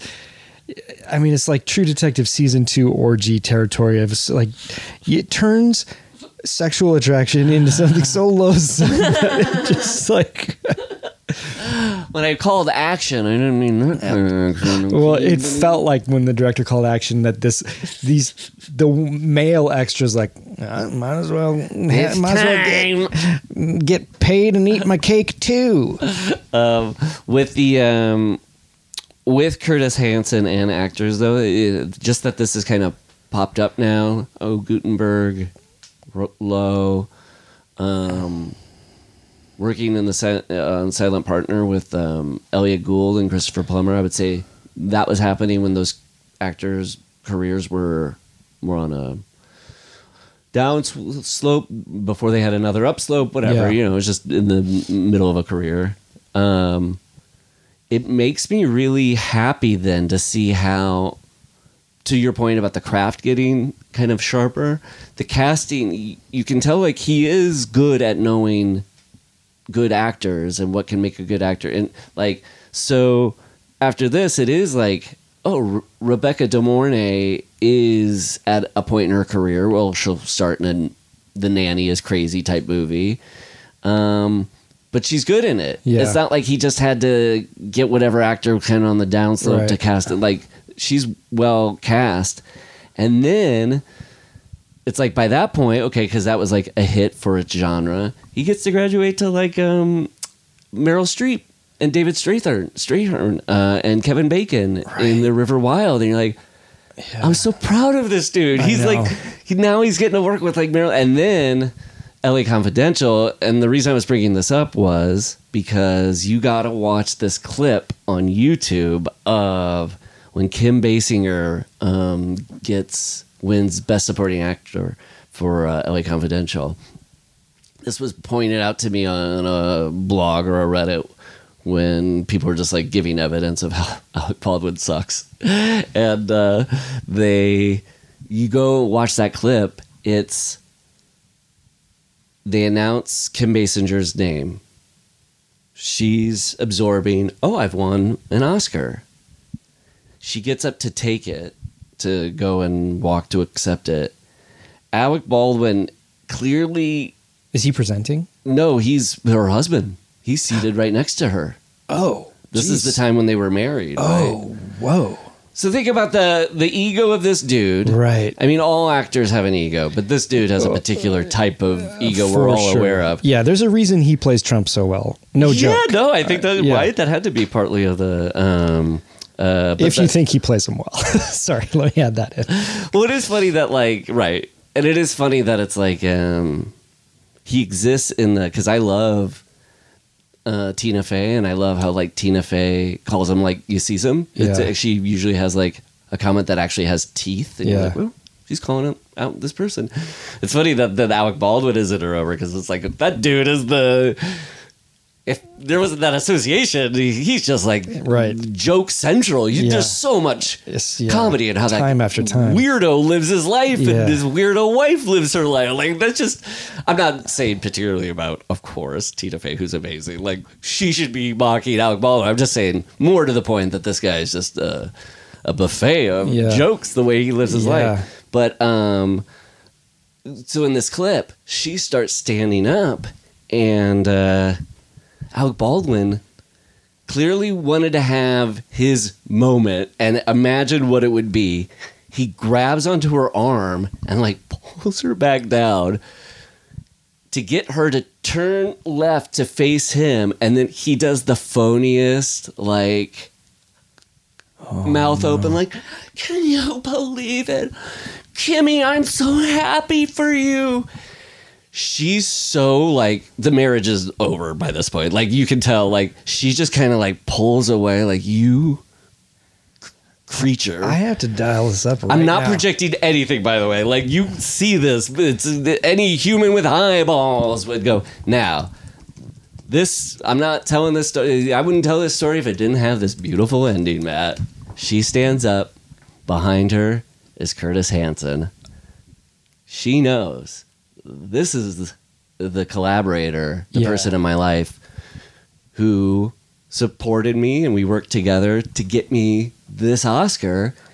And Curtis Hanson, who like loves actors and now has finally directed an actor to win an Oscar in his movie. They like hug each other. It's like a beautiful moment, and you're like, yeah, Alec Baldwin, that's how it's done. Like, you gotta put in time. Let's go live now. Here we go. Let's cut ahead here. So it's I know I'm really risking things here. Alec Baldwin is beloved in the community by everyone. Fans, artists. Minnie Driver, Joan Cusack, Julianne Moore. Quite a batch of actors here. I thought this was John Voight for a second, but it's... No, it's the old lady from Titanic. What if she had won and Alec Baldwin had run over to the Titanic lady and grabbed her arm to be like, you did it! Here we go. And the Oscar goes to Kim Basinger, LA Confidential. Gets up. Nope. This is the first Academy Award Okay, for bye. Basinger, who was acted in Curtis. Look at that hug. It's beautiful between Curtis Hanson. Oh, She doesn't he's even so look back. genuinely happy for her. Oh, man. Yeah. Um, That smile on his face is kind of... a little Nixonian. Yeah, Little- just like the smile of course doesn't I'm match happy. the eyes. You're my wife who won an Academy Award. Not that I'm at all feeling inferior about this. Whoa. Yeah, and do you think, and I'm not saying based on talent or roles he would get, just like, do you think it's capable of Alec Baldwin winning an award? From here on out? Winning an Oscar. Now? Like, yeah. I think he would have to go dormant for years and then have a comeback as an elderly man in a like kind of vulnerable role for it to even be considered. But Yeah. Rust is moving forward. Isn't that crazy? That No, I'm sitting down right now. No, Oh, I'm what? talking about the film Rust. Oh. Yeah, I think it's did it complete filming to go back and I don't know. I mean, this is so dark or gruesome, and I'm not making like light of it. It's more of a interesting thing to check out. You can see the body cam footage of the police when they arrive. So I'm not saying you wow. don't see any blood and guts. It's more you see how a crew is responding to a crisis when law arrives. And interesting. I don't know if you've ever been in this situation, Matt. I've never had to where law arrives, but in times where something was a little, somebody could have, nothing happened. Well, talking about the smile not matching the eyes, it happens in that body cam footage, but also in my experience, to acknowledge that an accident happened means something has to change or something. And so it's like the closest to like kind of like a little cult where you see a crew kind of automatic, and I'm not saying this is wrong, I'm just saying everybody collectively kind of just ignored what happened, because it's like, well, let's just not make it a thing, or then it becomes a thing. And so it's just, you're like, I just had a couple times where an accident or something nearly happens, and it's what was interesting about the body cam footage is that the police are, first of all, capturing kind of what that weird sort of behavior is, where people just, and I'm not saying for shame, I'm just saying it's human behavior. You're just like a little shook up by extreme circumstances, but they're like laughing and trying to make jokes. It's like this, and just to see how it also gets affected then when cops show up, and you really see kind of people, whatever that human instinct of like wanting to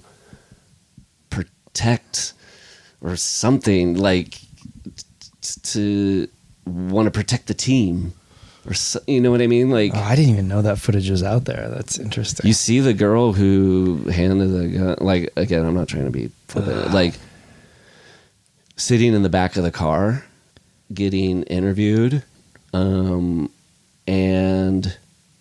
this is a true 2020 thing or whatever when this happened. She's getting interviewed. She's like wiping tears from her eyes. I'm sure she's genuinely upset. The cop looks away, but his or her face just turns away. So the body cam footage is still on her. And so the cop, she doesn't think the cop's looking at her. She goes and she, like, from the back of the cop car, you kind of see her prop up her head to check her face in the rear view mirror of the cop car and kind of do whatever people do when you look at a mirror. You kind of like, ooh, look pretty good. Okay. But it's like something you would never do if a cop was interrogating you. Like, but then when they look away, you're just kind of an unconscious, but I mean, it's whatever. I'm just bringing up really weird shit. No, I'm sorry. Well, it's on Alec Baldwin, not the murder necessarily. I'm just saying all the weirdness comes into this.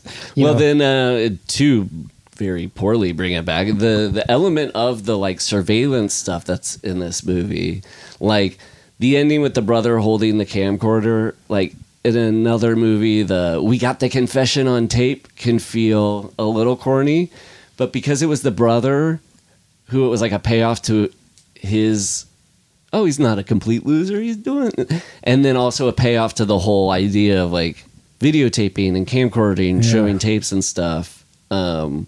It worked for me too. It was a twist I did not see coming, and it was just small enough of a twist that it wasn't even, was it a twist or just a reveal?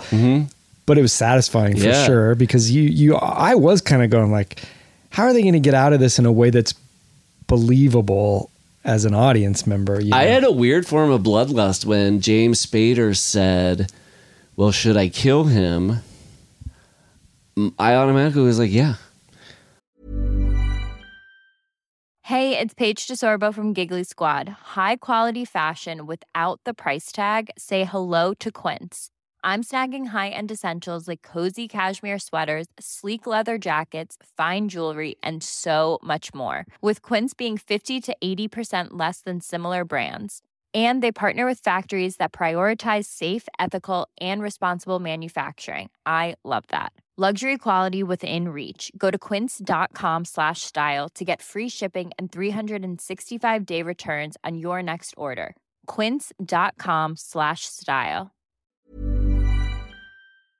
Like, there's nothing redeemable about this person outside of their, like, a human being. But, like, this guy is going to probably fuck you up. He and other people if you don't. Also, you've already dumped an innocent woman's dead body in the La Brea tar pits. So if you're worried you're at a moral depth, killing him is not below what you've already done. And as long as it's legally whatever, you could probably make an argument for how this guy was threatening me. And eventually I had to like shoot him. I got on a doc, he was going to kill me. I had to shoot him. Like, you could eventually, I think like clear the, The only thing that's not all that believable is just that the minute you see this dead woman in your apartment, regardless of what like Rube Goldbergian version of blackmail that Rob Lowe has on him, I think you go to the cops and you say,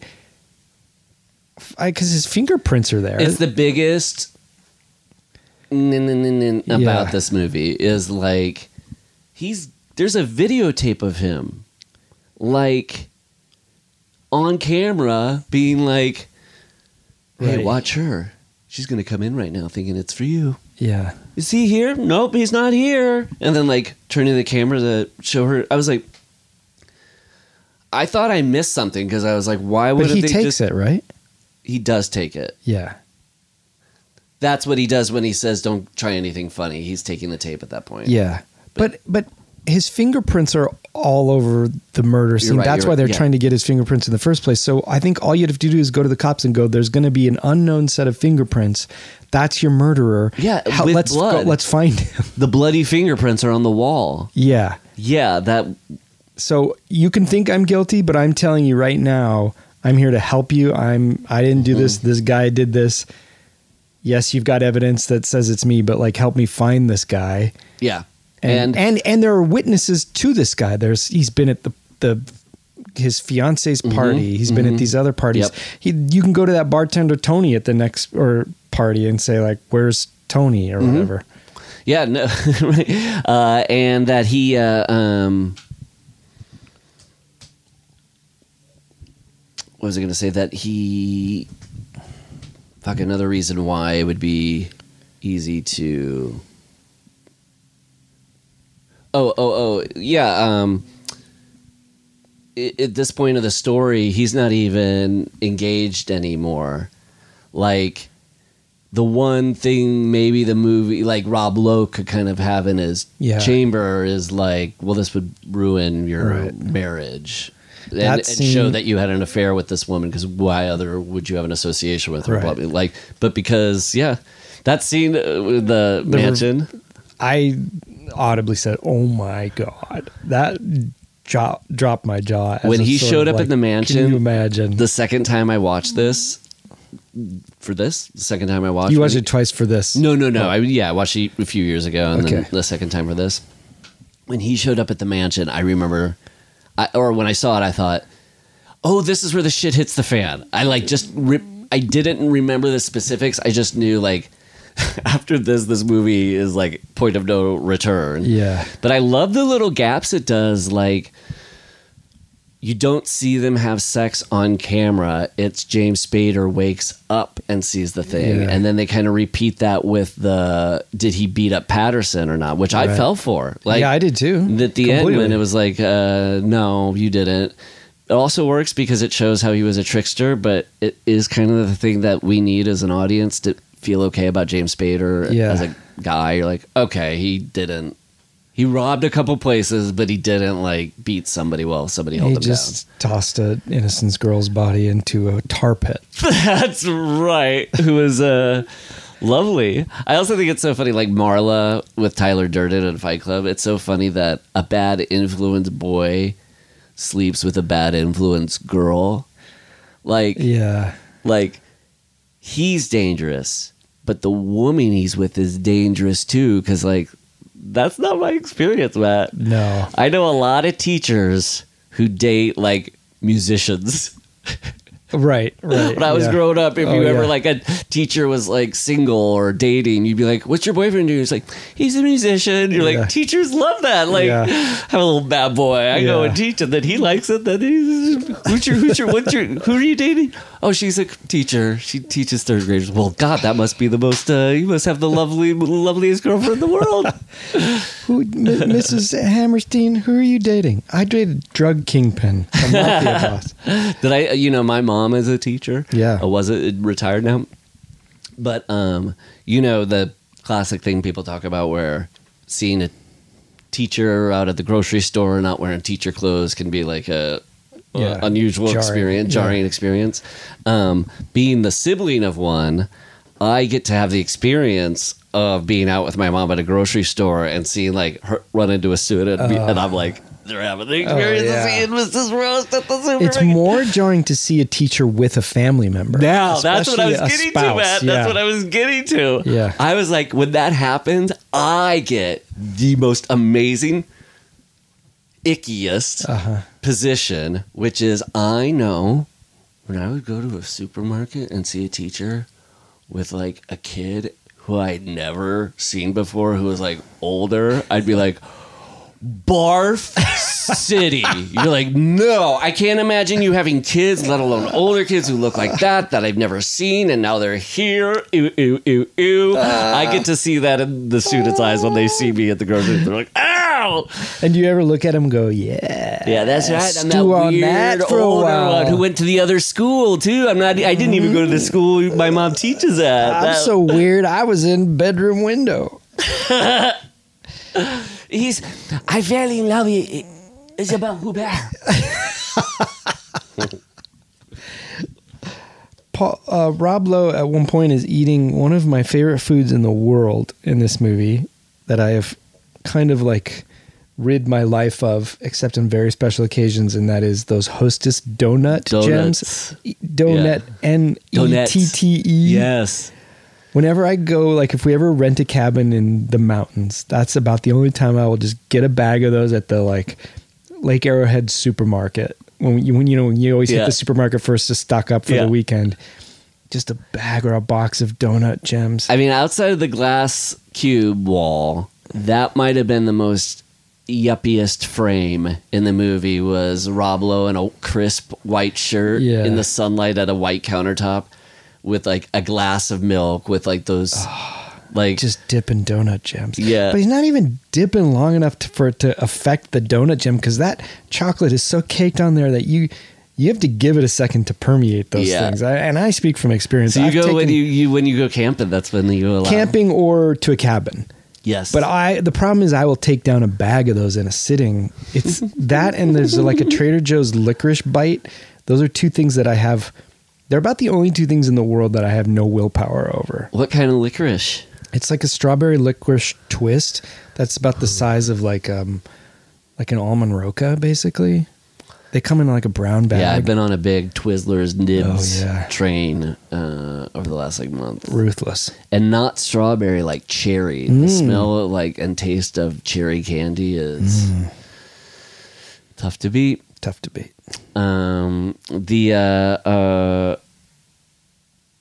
What was the thing? At the mansion when he arrives there, how he has slicked back hair, and he's wearing a tux. Remember we were talking about how, or with After Hours, it's fun when somebody's like has a crazy night and you see their like clothes slowly. Yeah, he had a really good one because he shows up at the thing in the tux with the slick back hair, and then he goes to the opposite of a stuck up party. He goes to a house that's halfway falling apart. Yeah. And meets a girl in front of a film projector. But then by the end, he's all like sloppy. His like tux is all untucked, and he's wearing a rabbit mask. That sequence, I think, is probably my favorite of that movie. That chunk of like he's going off the rails is really fun to watch. I mean, it's funny that it's like the movie's called Bad Influence. And it is like the bad influence of a made-for-TV after-school movie where it's like that night he makes them smoke weed, he makes them do coke, he makes them rob, wear a mask. Yeah. There's a point. Oh, so then they introduced the security guard that Amanda so wisely pointed out was just so briefly introduced so that they could have a place for him to get a gun later. But yes. Would you ever lend a gun to someone that comes to you with a split lip? You know that whatever they need the gun for they're seeking satisfaction. It's very like present. in that moment. It's not just like, I think there might be a threat. It's they have something on their minds. And based on the level of healing of the lip can give you like, I'm going to give you 2 more days until you come back. Think about it. Yeah. I also love that there's a point where I think the brother says to him when he's going to go kill them, if you do this, he really has one that feels so Empire Strikes Back of like, Luke, do not go to Bespin. Yes, you're right. Well, then we haven't even brought up David Koepp. This is his first screenplay. That's right. So a huge first solo screenplay, First solo screenplay. And I mean, so many movies that people have loved, he has written. I saw him once eating waffles with his son. Didn't want to bother him. Also, when I went to Killers of the Flower Moon, I was like, oh my God, it's Brad Bird. He was there? Yeah, it's funny though. I when saw you're like Killers a film of the Flowers. Can you believe Amanda and I got out and saw it too? Yeah. Right on. Did you love it? I loved it. I loved it too. Hey everybody, quick spoiler warning here. Mild spoilers for Killers of the Flower Moon. We don't spoil any major things that isn't known to history, but some character arcs are discussed. So if you don't want to hear it, skip ahead a little bit until you hear us talking about bad influence again. Yeah, but haven't stopped thinking about it. One of those movies that after you see it, it's fun to think about, and I like reflect on it, and I go, I can't wait to see it again. Me too, because did you read the book? No, but I was thinking about you when you were talking about the who you thought casting would have worked out, and then who would have played who. Based on what you had read versus what the casting was in the movie, who you thought DiCaprio would be versus... I was like... Oh, yeah. Well, I recently learned that he was originally going to play the FBI guy, but then they rewrote the script. Yeah. But it is interesting. That's why he's cool. He didn't want to just be an FBI guy. He's like, I want to be the guy who has to play like 3 different things all at once. And I still am in the same camp with him, even after this, where I just felt like... I was thinking about you, buddy, when I was watching it. I was like, I hope Matt likes this DiCaprio. I like him. He's really good, but he's a good actor. But when he's next to Lily Gladstone or Jesse Plemons, who are just so fucking natural... The naturalism thing is... He's just working hard. I noticed just the difference of naturalism versus not when Jesse Plemons. Like, you just go, when you see Jesse Plemons, you're like, how does he do that? He's so effortless. How does he do it? How does he make that? And you're like, if I saw those words on a page and I tried to say them out loud, it would fuck up. Oh, I couldn't in a million years. And he's like a writer's dream, I imagine, who you're like, so I can write anything and it sounds believable. That's just like somebody's... He's effortless. Effortless, man, that guy. But the thing that I was thinking about with DiCaprio watching it was something happens in all his performances that an experience I have, and it maybe your comment on you notice it is what got me thinking about this, buddy. From like Gilbert Grape to whatever, what's a middle Gangs of New York. Catch You If You Can. To Once Upon a Time in Hollywood. I'm trying to think of the ones that have kind of the character has some sort of affectation or does something. They all do. So when I first see it, it's a really amazing thing that happens as a spectator. Whenever I first see it, I go, that's phony, that's weird, I don't buy it. Like when he first does the stutter in Once Upon a Time in Hollywood, I'm like, but then something happens like within like 10 minutes where it does become invisible for me. And I go, oh, the reason I was surprised by it in the first 10 minutes is because I was just seeing it for the first time. But I bet if I went back now and watched that first scene, and I do now, I'm like, now I watch that first scene Once Upon a Time in Hollywood and the stutter feels fine.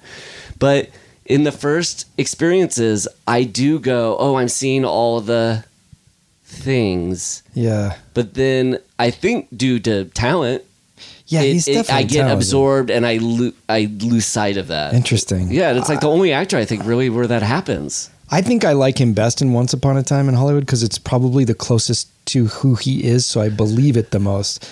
Where this one, because he has all the fake teeth and it just feels like he's just working harder than he needs to. I don't know if he's trying to prove it to himself or make himself believe it, but I guess it's just never so obvious when he's up against Lily Gladstone, what's the opposite of like running circles around someone? It's like she's just standing still while he tries to run circles around her. But yeah, it wasn't necessarily like, I didn't feel this totally with like Bridge of Spies, but it was the thing of like when you would watch the scenes between Tom Hanks and Mark Rylance, yeah, where you're like, yeah, oh, what does somebody do when the scene is being stolen by somebody's stillness? I know. It's like, what does that other actor, what can you fucking do? You just like get more still, then it's just like boring. Like you really have to. Yeah. And yet De Niro wasn't doing a still thing, but I really liked him in this quite a bit. Me too. I really. A lot. Thought he was pretty good. Yeah. And like the way the story was told,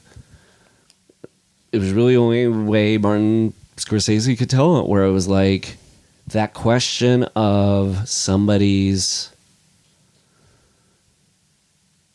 why they're doing it and what for and what's driving them, like getting into the nitty gritty of that was like, oh, no other filmmaker would have prolonged the ambiguity of, or just for the whole movie, kind of be okay with this, like, when is somebody being good? When is somebody being bad? Like that, when I walked out of the movie theater, that was the thing that blew me away. You know, I was like, crazy? wow, I saw 3.5 hours of a movie where I was really the whole time trying to figure out like where somebody's heart was. You know what's crazy is the book stalls the reveal of who's doing this long for a while. Interesting. So you come into this, you don't know that De Niro's the ringleader, but you like right away are like, this is an unsavory character. Yeah. In the book, for like almost the first half, the thing he projects to the Osage Nation about him being like their benefactor and like guardian is kind of the given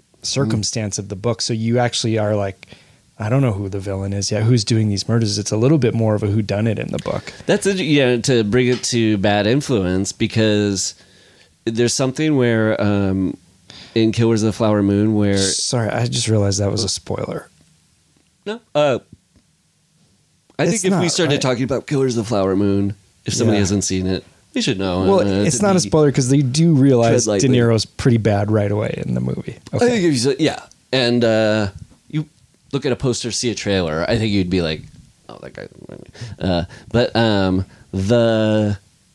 the way you can kind of like frame how somebody is perceived in a book versus a movie, this isn't quite the same, but like also thinking about Chinatown, in Chinatown there's no scene that Jake Geddes isn't in, so it's like a true detective story where you only can get the amount of information he's getting. It's not like it's cutting to somebody and going like, well, the way we'll take care of Geddes is, but I thought that's like what was cool about these little gaps that Bad Influence was doing. Like, you don't see him have sex. You see him wake up and see the tape of him having sex. And then the whether they beat up the guy or not. It really did, in the best kind of like way a thriller can, like get you to be perceiving it as a way that when he was trying to get rid of the body, and there's that kind of whole Hitchcock thing of trying to like be quiet about the body while the like quarreling lovers are coming down in the parking structure and stuff. Right. That was all just, I loved it. Yeah. I did too. I mean, I don't have a ton more to say about this other than I don't think you could really get that much resolution of VHS sex without any light, but that's okay. Well, it's funny, like when they were showing the videotape at the anniversary thing, and everyone was like, oh my god, I was like, guys, this is the best lit and shot sex tape in the world. Like Robert Elswit, Academy Award winner, made this sex tape. Could be a lot worse. The only other handheld note I have is that the literal first credit in the credits, the cast is naked woman. Yep. That's like, funny. I did like that Rob Lowe does, in his own way, the character have like a taste for directorial flares, like him being like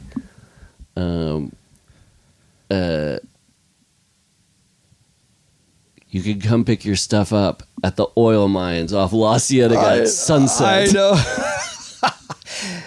You will find yourself on a picturesque hillside at the magic hour, projecting oil derricks in silhouette, which will later be used in my finest film as a setting. Beverly Hills Cop 2. I think the La Brea Tar Pits, it's the most I've seen set in a movie at the Last Action Hero has a little bit, but yeah. I used to go there a bunch as a kid. My dad used to take me there, and we were just talking about how we got to take Glenn there because she'd dig it. That's fun, and it's near LACMA and the Academy Museum and stuff. Yeah, I have yet to go to the Academy Museum. And it's near the place where James Spader worked in Bad Influence. A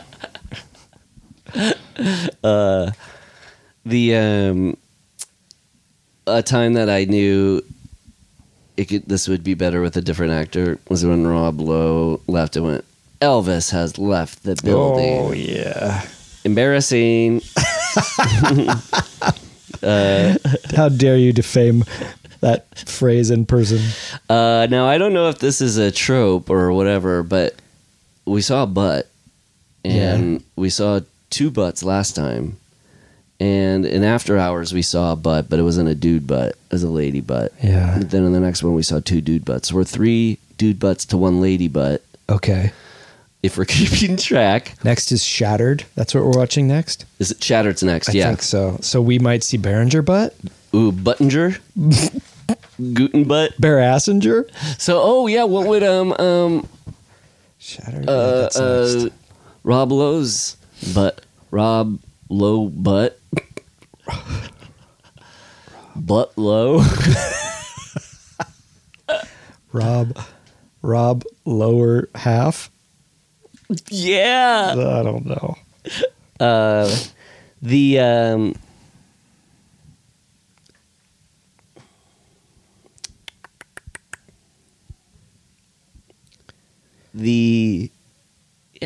mentioned the. Oh, I also like the new kind of trope is like, I think this was in the other ones. Oh, and also consenting adults kind of fits in a little bit of this like pent up guy who gets seduced by, but it's almost if Bad Influence went to the suburbs, or if Bad Influence went to a marriage, or if Bad Influence had an actual weird predatory guy play that role. Well, wait a minute. It would later be in LA Confidential. Right.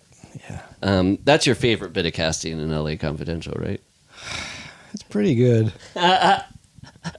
Did you hear he had a heart attack at a film festival? No, is that true? Yeah. Really? I did not hear that. It's sort of like a setup for a joke. It does. Was like, it was the usual coronary problems instead of the usual suspects.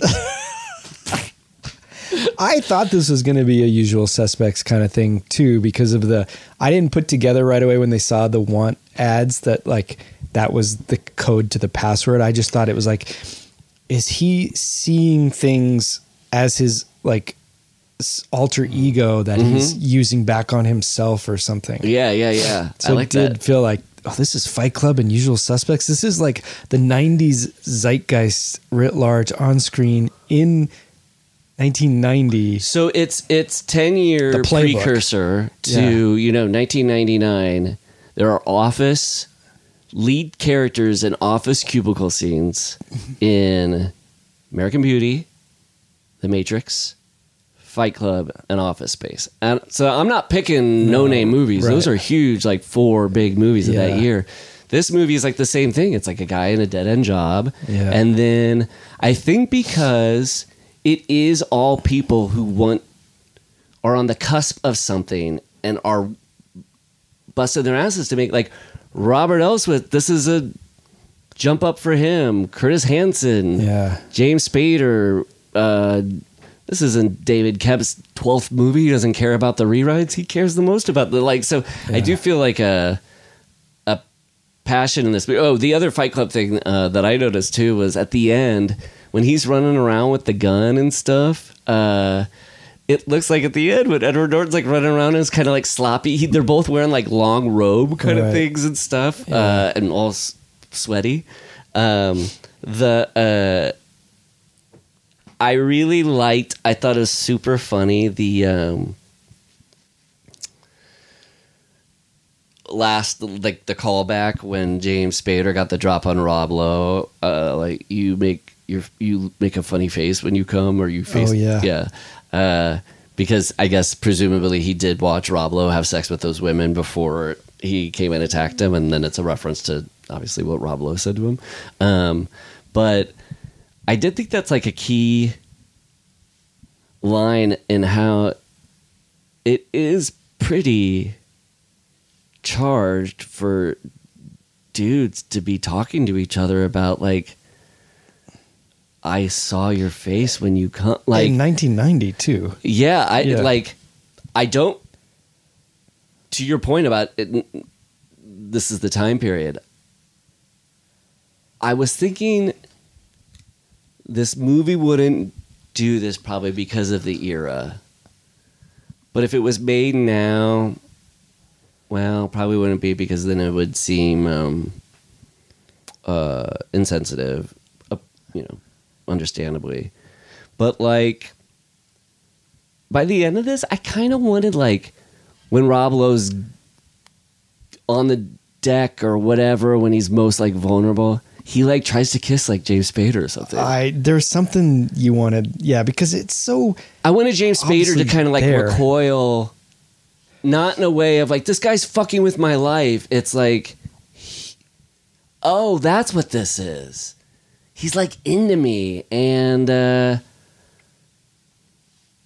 lot of this is like sexual energy coming my way. Like, and now it's finally like.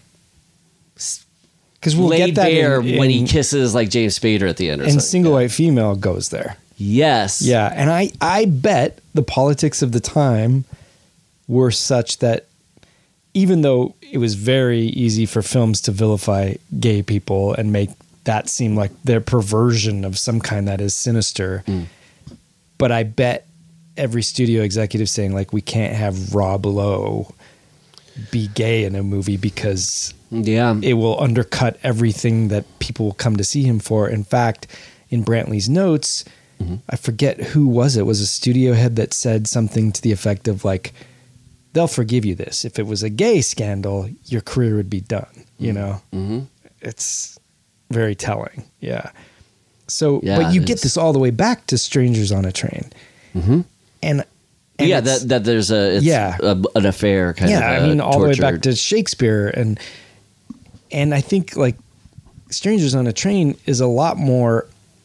I don't know if comfortable is the word, but at least like not afraid to go there with it more than this movie is, even, which is funny because I feel like there's such a capitalist side to this movie that Hitchcock probably didn't have to hew to as much, you know? And yeah. The Strangers on a Train thing is, it's an actual crime that the two crimes they're cooking up. This is just Talented Mr. Ripley's another one. Speaking of Highsmith, that's what I knew there was one at the tip of my tongue. Well, when I said, I would have liked to have seen, and that's 1999. If I would have liked to have seen Rob Lowe kiss James Spader, I was like, that happened in Talented Mr. Ripley. Does Matt Damon kiss Jude Law? I mean, I think he, at least in the movie, maybe he doesn't kiss him, but I don't think it's like subtext in the movie. No, like, it's and it's a sort of weird twist on that. And like Jude Law's the cool one, but Matt Damon's the sinister one. I love Talented Mr. Ripley so much. I do too. Yeah. I really love that movie. And there's all these other Ripley movies out there. Do you know? Like there's one with John Malkovich, and I think there's a TV movie. I've always wanted to watch them. There's no way there is anywhere near as good. Yeah, because it looks beautiful. I mean, it's just like, it's nice because it has all the trappings of an Oscar bait movie, like a period Oscar bait movie, but it's a thriller. It's such a good thriller. All the actors are so good. Yeah, that's perfect casting. I talked to somebody, who was I talking to, where we were like, Talented Mr. Ripley might not only be the best cast movie, but the best cast for everybody. Everybody's at their best in their careers in that movie. Like you couldn't get a more beautiful Dickie than Jude Law. Is that the character name? No, yeah, exactly. He's perfect. So gorgeous. And you could see why you'd be absolutely enchanted. If he shined, what does she say when he shines his light? on you, it feels good. And when he does it, it's Yeah. cold. You're like, I could get that with Jude Law. And then Matt Damon, in the same way that I was saying, like, DiCaprio always plays like a guy who's becomes entrapped and tortured. Like, that's the arc of his characters. Matt Damon, I think maybe in only 2 cases, he's played a role where he's not a liar. Like, is it We Bought a Zoo? Yeah, I think We Bought a Zoo is probably like the only... it's safe to assume. Yeah. Did they buy? Maybe they didn't buy a zoo.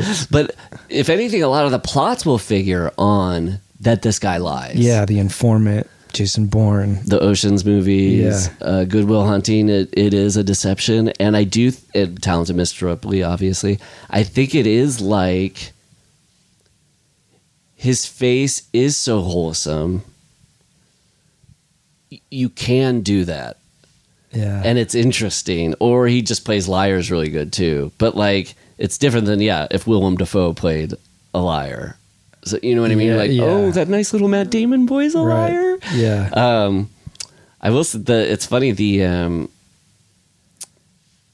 talking about Matt Damon and references to lies and stuff. So when I used to work at this place that made the bonus features on DVDs, I would watch the behind the scenes raw footage and write down what happened in them and transcribed interviews, so then somebody could read those and edit it. And so, but it was cool because I got to see footage of movies being made. It was a really fun job. And I saw Ocean's 13 being made, and the camera would roll when just the Ocean's 13 guys are just talking between takes and stuff. So it was cool. I get to hear stuff. I saw a very interesting moment between Al Pacino and Super Dave. Bob Einstein? Yeah. Where, God bless him, Bob Einstein seems nervous. It's so cute because he's always the person who seems like makes other people on their heels. But the Matt Damon tells a story about Pat Riley, the sports guy The who had coach of the Lakers. No. The guy who, thank you for correcting me, because it's the guy who, he's a sportscaster. He's got blonde hair. John Madden? No, he left those sexy voicemails on that. Marv Albert? No, another pervy sports guy. He was also the host of like Extra when Extra first hit. Billy Bush? No. We got to find him because does anybody I out want to there make know? sure I get the right liar. Anybody on the streaming channel? Anybody wanna got this on the tip of their... Here we go. Wait. Let me see. Well, they think it's Billy Bush. And... Oh, my God. Okay. I'm going to just do the most basic type of Google search, which is like...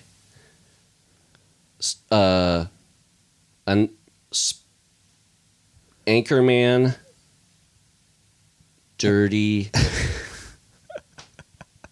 voicemails. I'm so curious what you're gonna get. Dirty. I know. What if it's like Will Ferrell in character as Anchorman saying dirty things? I hope. I don't know who this could be. Walter Cronkite. I want to see between your legs. Of course, just Anchorman quotes came up. What the fuck was I thinking? This is the worst, most boring part of a podcast in the world. Well, we've done worse. Don't worry about it. It's all right. You don't have to know who it is. Yes, I do. Well, the point of the thing is, we'll figure out who that guy is because people will figure it out. He was a sports announcer, hosted an entertainment show. Eventually had to retire because he was like leaving these messages on this woman's thing where he was like, I just want to get crazy. I just want to do coke. Oh, now I know who you're talking about. We did him on Super Ego. And I can find he does out this for you. major tell. He keeps saying over and over in the messages, I never do this.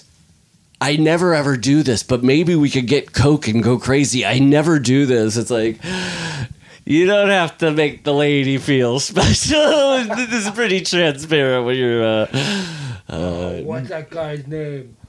He's blonde But he had like a darker mustache. Yeah, wore and you know why I'm glasses. saying Pat Riley? Is it Pat O'Reilly? Something like that? Something O'Reilly? Yeah, it might be. Guys? Mort Krim, you're not helping at all. Live screamers. Hold on. I'm going to the case study file of And Super you know Ego. right now, for the people who are listening who know, they are screaming his name right now. Pat O'Brien. What's that? Pat O'Brien. Pat O'Brien. This guy right here. So Pat O'Reilly was... Yeah. So you're going to love this now that you have that face, because what a fucking liar's face he's got. Yeah, he what really a liar. does. Matt Damon was telling a story about how Pat O'Brien was talking about how he went to dinner with some people, to some other sports anchors. He was like, me and this athlete, we went out for dinner before Game 6, and we had a dinner, and it was just a great time getting to talk to him, catch up. He's a funny guy, you know that. And then the anchors were like, Pat, we had dinner with that athlete last night. He's just a liar. And then Pat, this is what Matt Damon said. Pat O'Brien said, he's like, fellas, you caught me in a lie. And you're not the first. Join the line. It's not a select few. That's so Take good. a number. Oh my God. That's somebody's ripcord to getting out of it a moment like that. You caught me in a lie. Oh God. I used to have a wayward friend that would pull stuff like that, like speaking along the lines of, yes. And he would get caught in the worst lines. And each time he'd go, you know what? I'm going to be honest with you. I'm going to come clean. I did do that. But he would only admit, like Trump, what? Oh, no, Trump doesn't admit, but you know, like he would admit what you caught him. And it turns out there was like 8 levels deeper. And then you'd reveal another layer of the onion and go, you know what? I'm going to come clean. Like, I'm going to do the right thing. Yeah. But he would never go clean. The lie of omission is a dirty territory. And I'm just realizing the weirdest thing, too, is that the 2 similar relationships I had of these kind of like sort of weird, like pseudo alpha guys that glommed on to me. You know what their names were? Both of them? What? Matt. Whoa, your own, like you're wrestling with your own. Am I fight clubbing myself? And it's Did like they not exist? a non-creative fight club where you give your alter ego just your own name. I also have this friend named Paul Rust who I do podcasts with. They're just watching a stream of me talking to a blank. Oh my God. Well, I think that's all of. Yeah, that's all for me. Do you want to do a best thrill? We'll read some Xenos and then rate this baby? Yeah, that's good. For me, the best thrill, honestly, was the reveal of the sex tape at the mansion. That was amazing. Yeah. That, and then the reaction to it in the car afterwards where he wasn't mad about it. Yeah.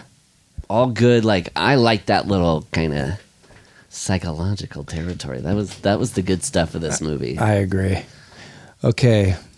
We've got 5 xenomorphs to read. May I have Paul read this line from Matt Navy? And the line is...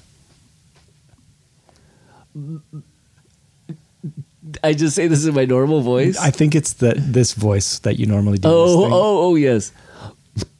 Bat gravy. No. Peanut is the most nefarious. Bat Garvey is the most nefarious member of Pinhead's court. That's my favorite. Jameson Margaritis, you get a shout out. Hey, all right, Jason. Jameson. This is a very nice.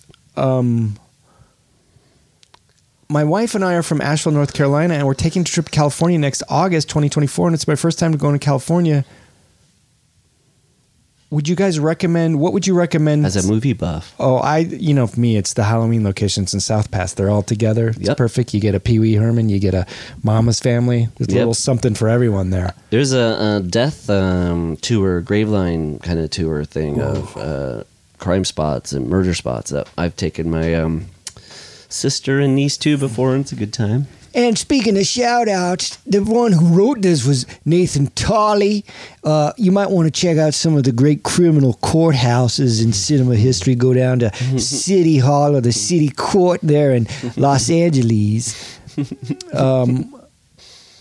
Do you kind of have a vanity of small differences thing with Atticus Finch and you, Southern Lawyer? A little bit. Oh, excuse me.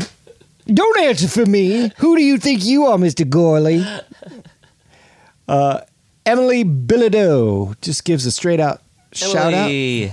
Oh, and then Jennifer Penny is a shout out to her sweet kitty cat who has passed away but looks like lived a long 17-year-old life. Yeah. Very sad. But what a sweetheart. There's a picture there. This is her cat, Squee. Sorry for your loss, Jenny Penny. Pets are the best. I say, hey, whose hand did we shake to get pets? Can we shake it again? Because they're the best. I want more of it. And then to get pets that can be taught to shake hands. That's true. We've taught our dog to shake hands. We taught our dog to lay and speak. We can't teach Margot anything. It's funny. My dog does like true, like, you remember like America's Funniest Home Videos, like, stuff like that. Like Chewbacca sounds we can get from her. It'll be like, you know, do you want, Bricky, you want to go for a walk? Walk. Baby Ruth. Yeah. I can do a pretty good Wookiee, though. Let's hear it.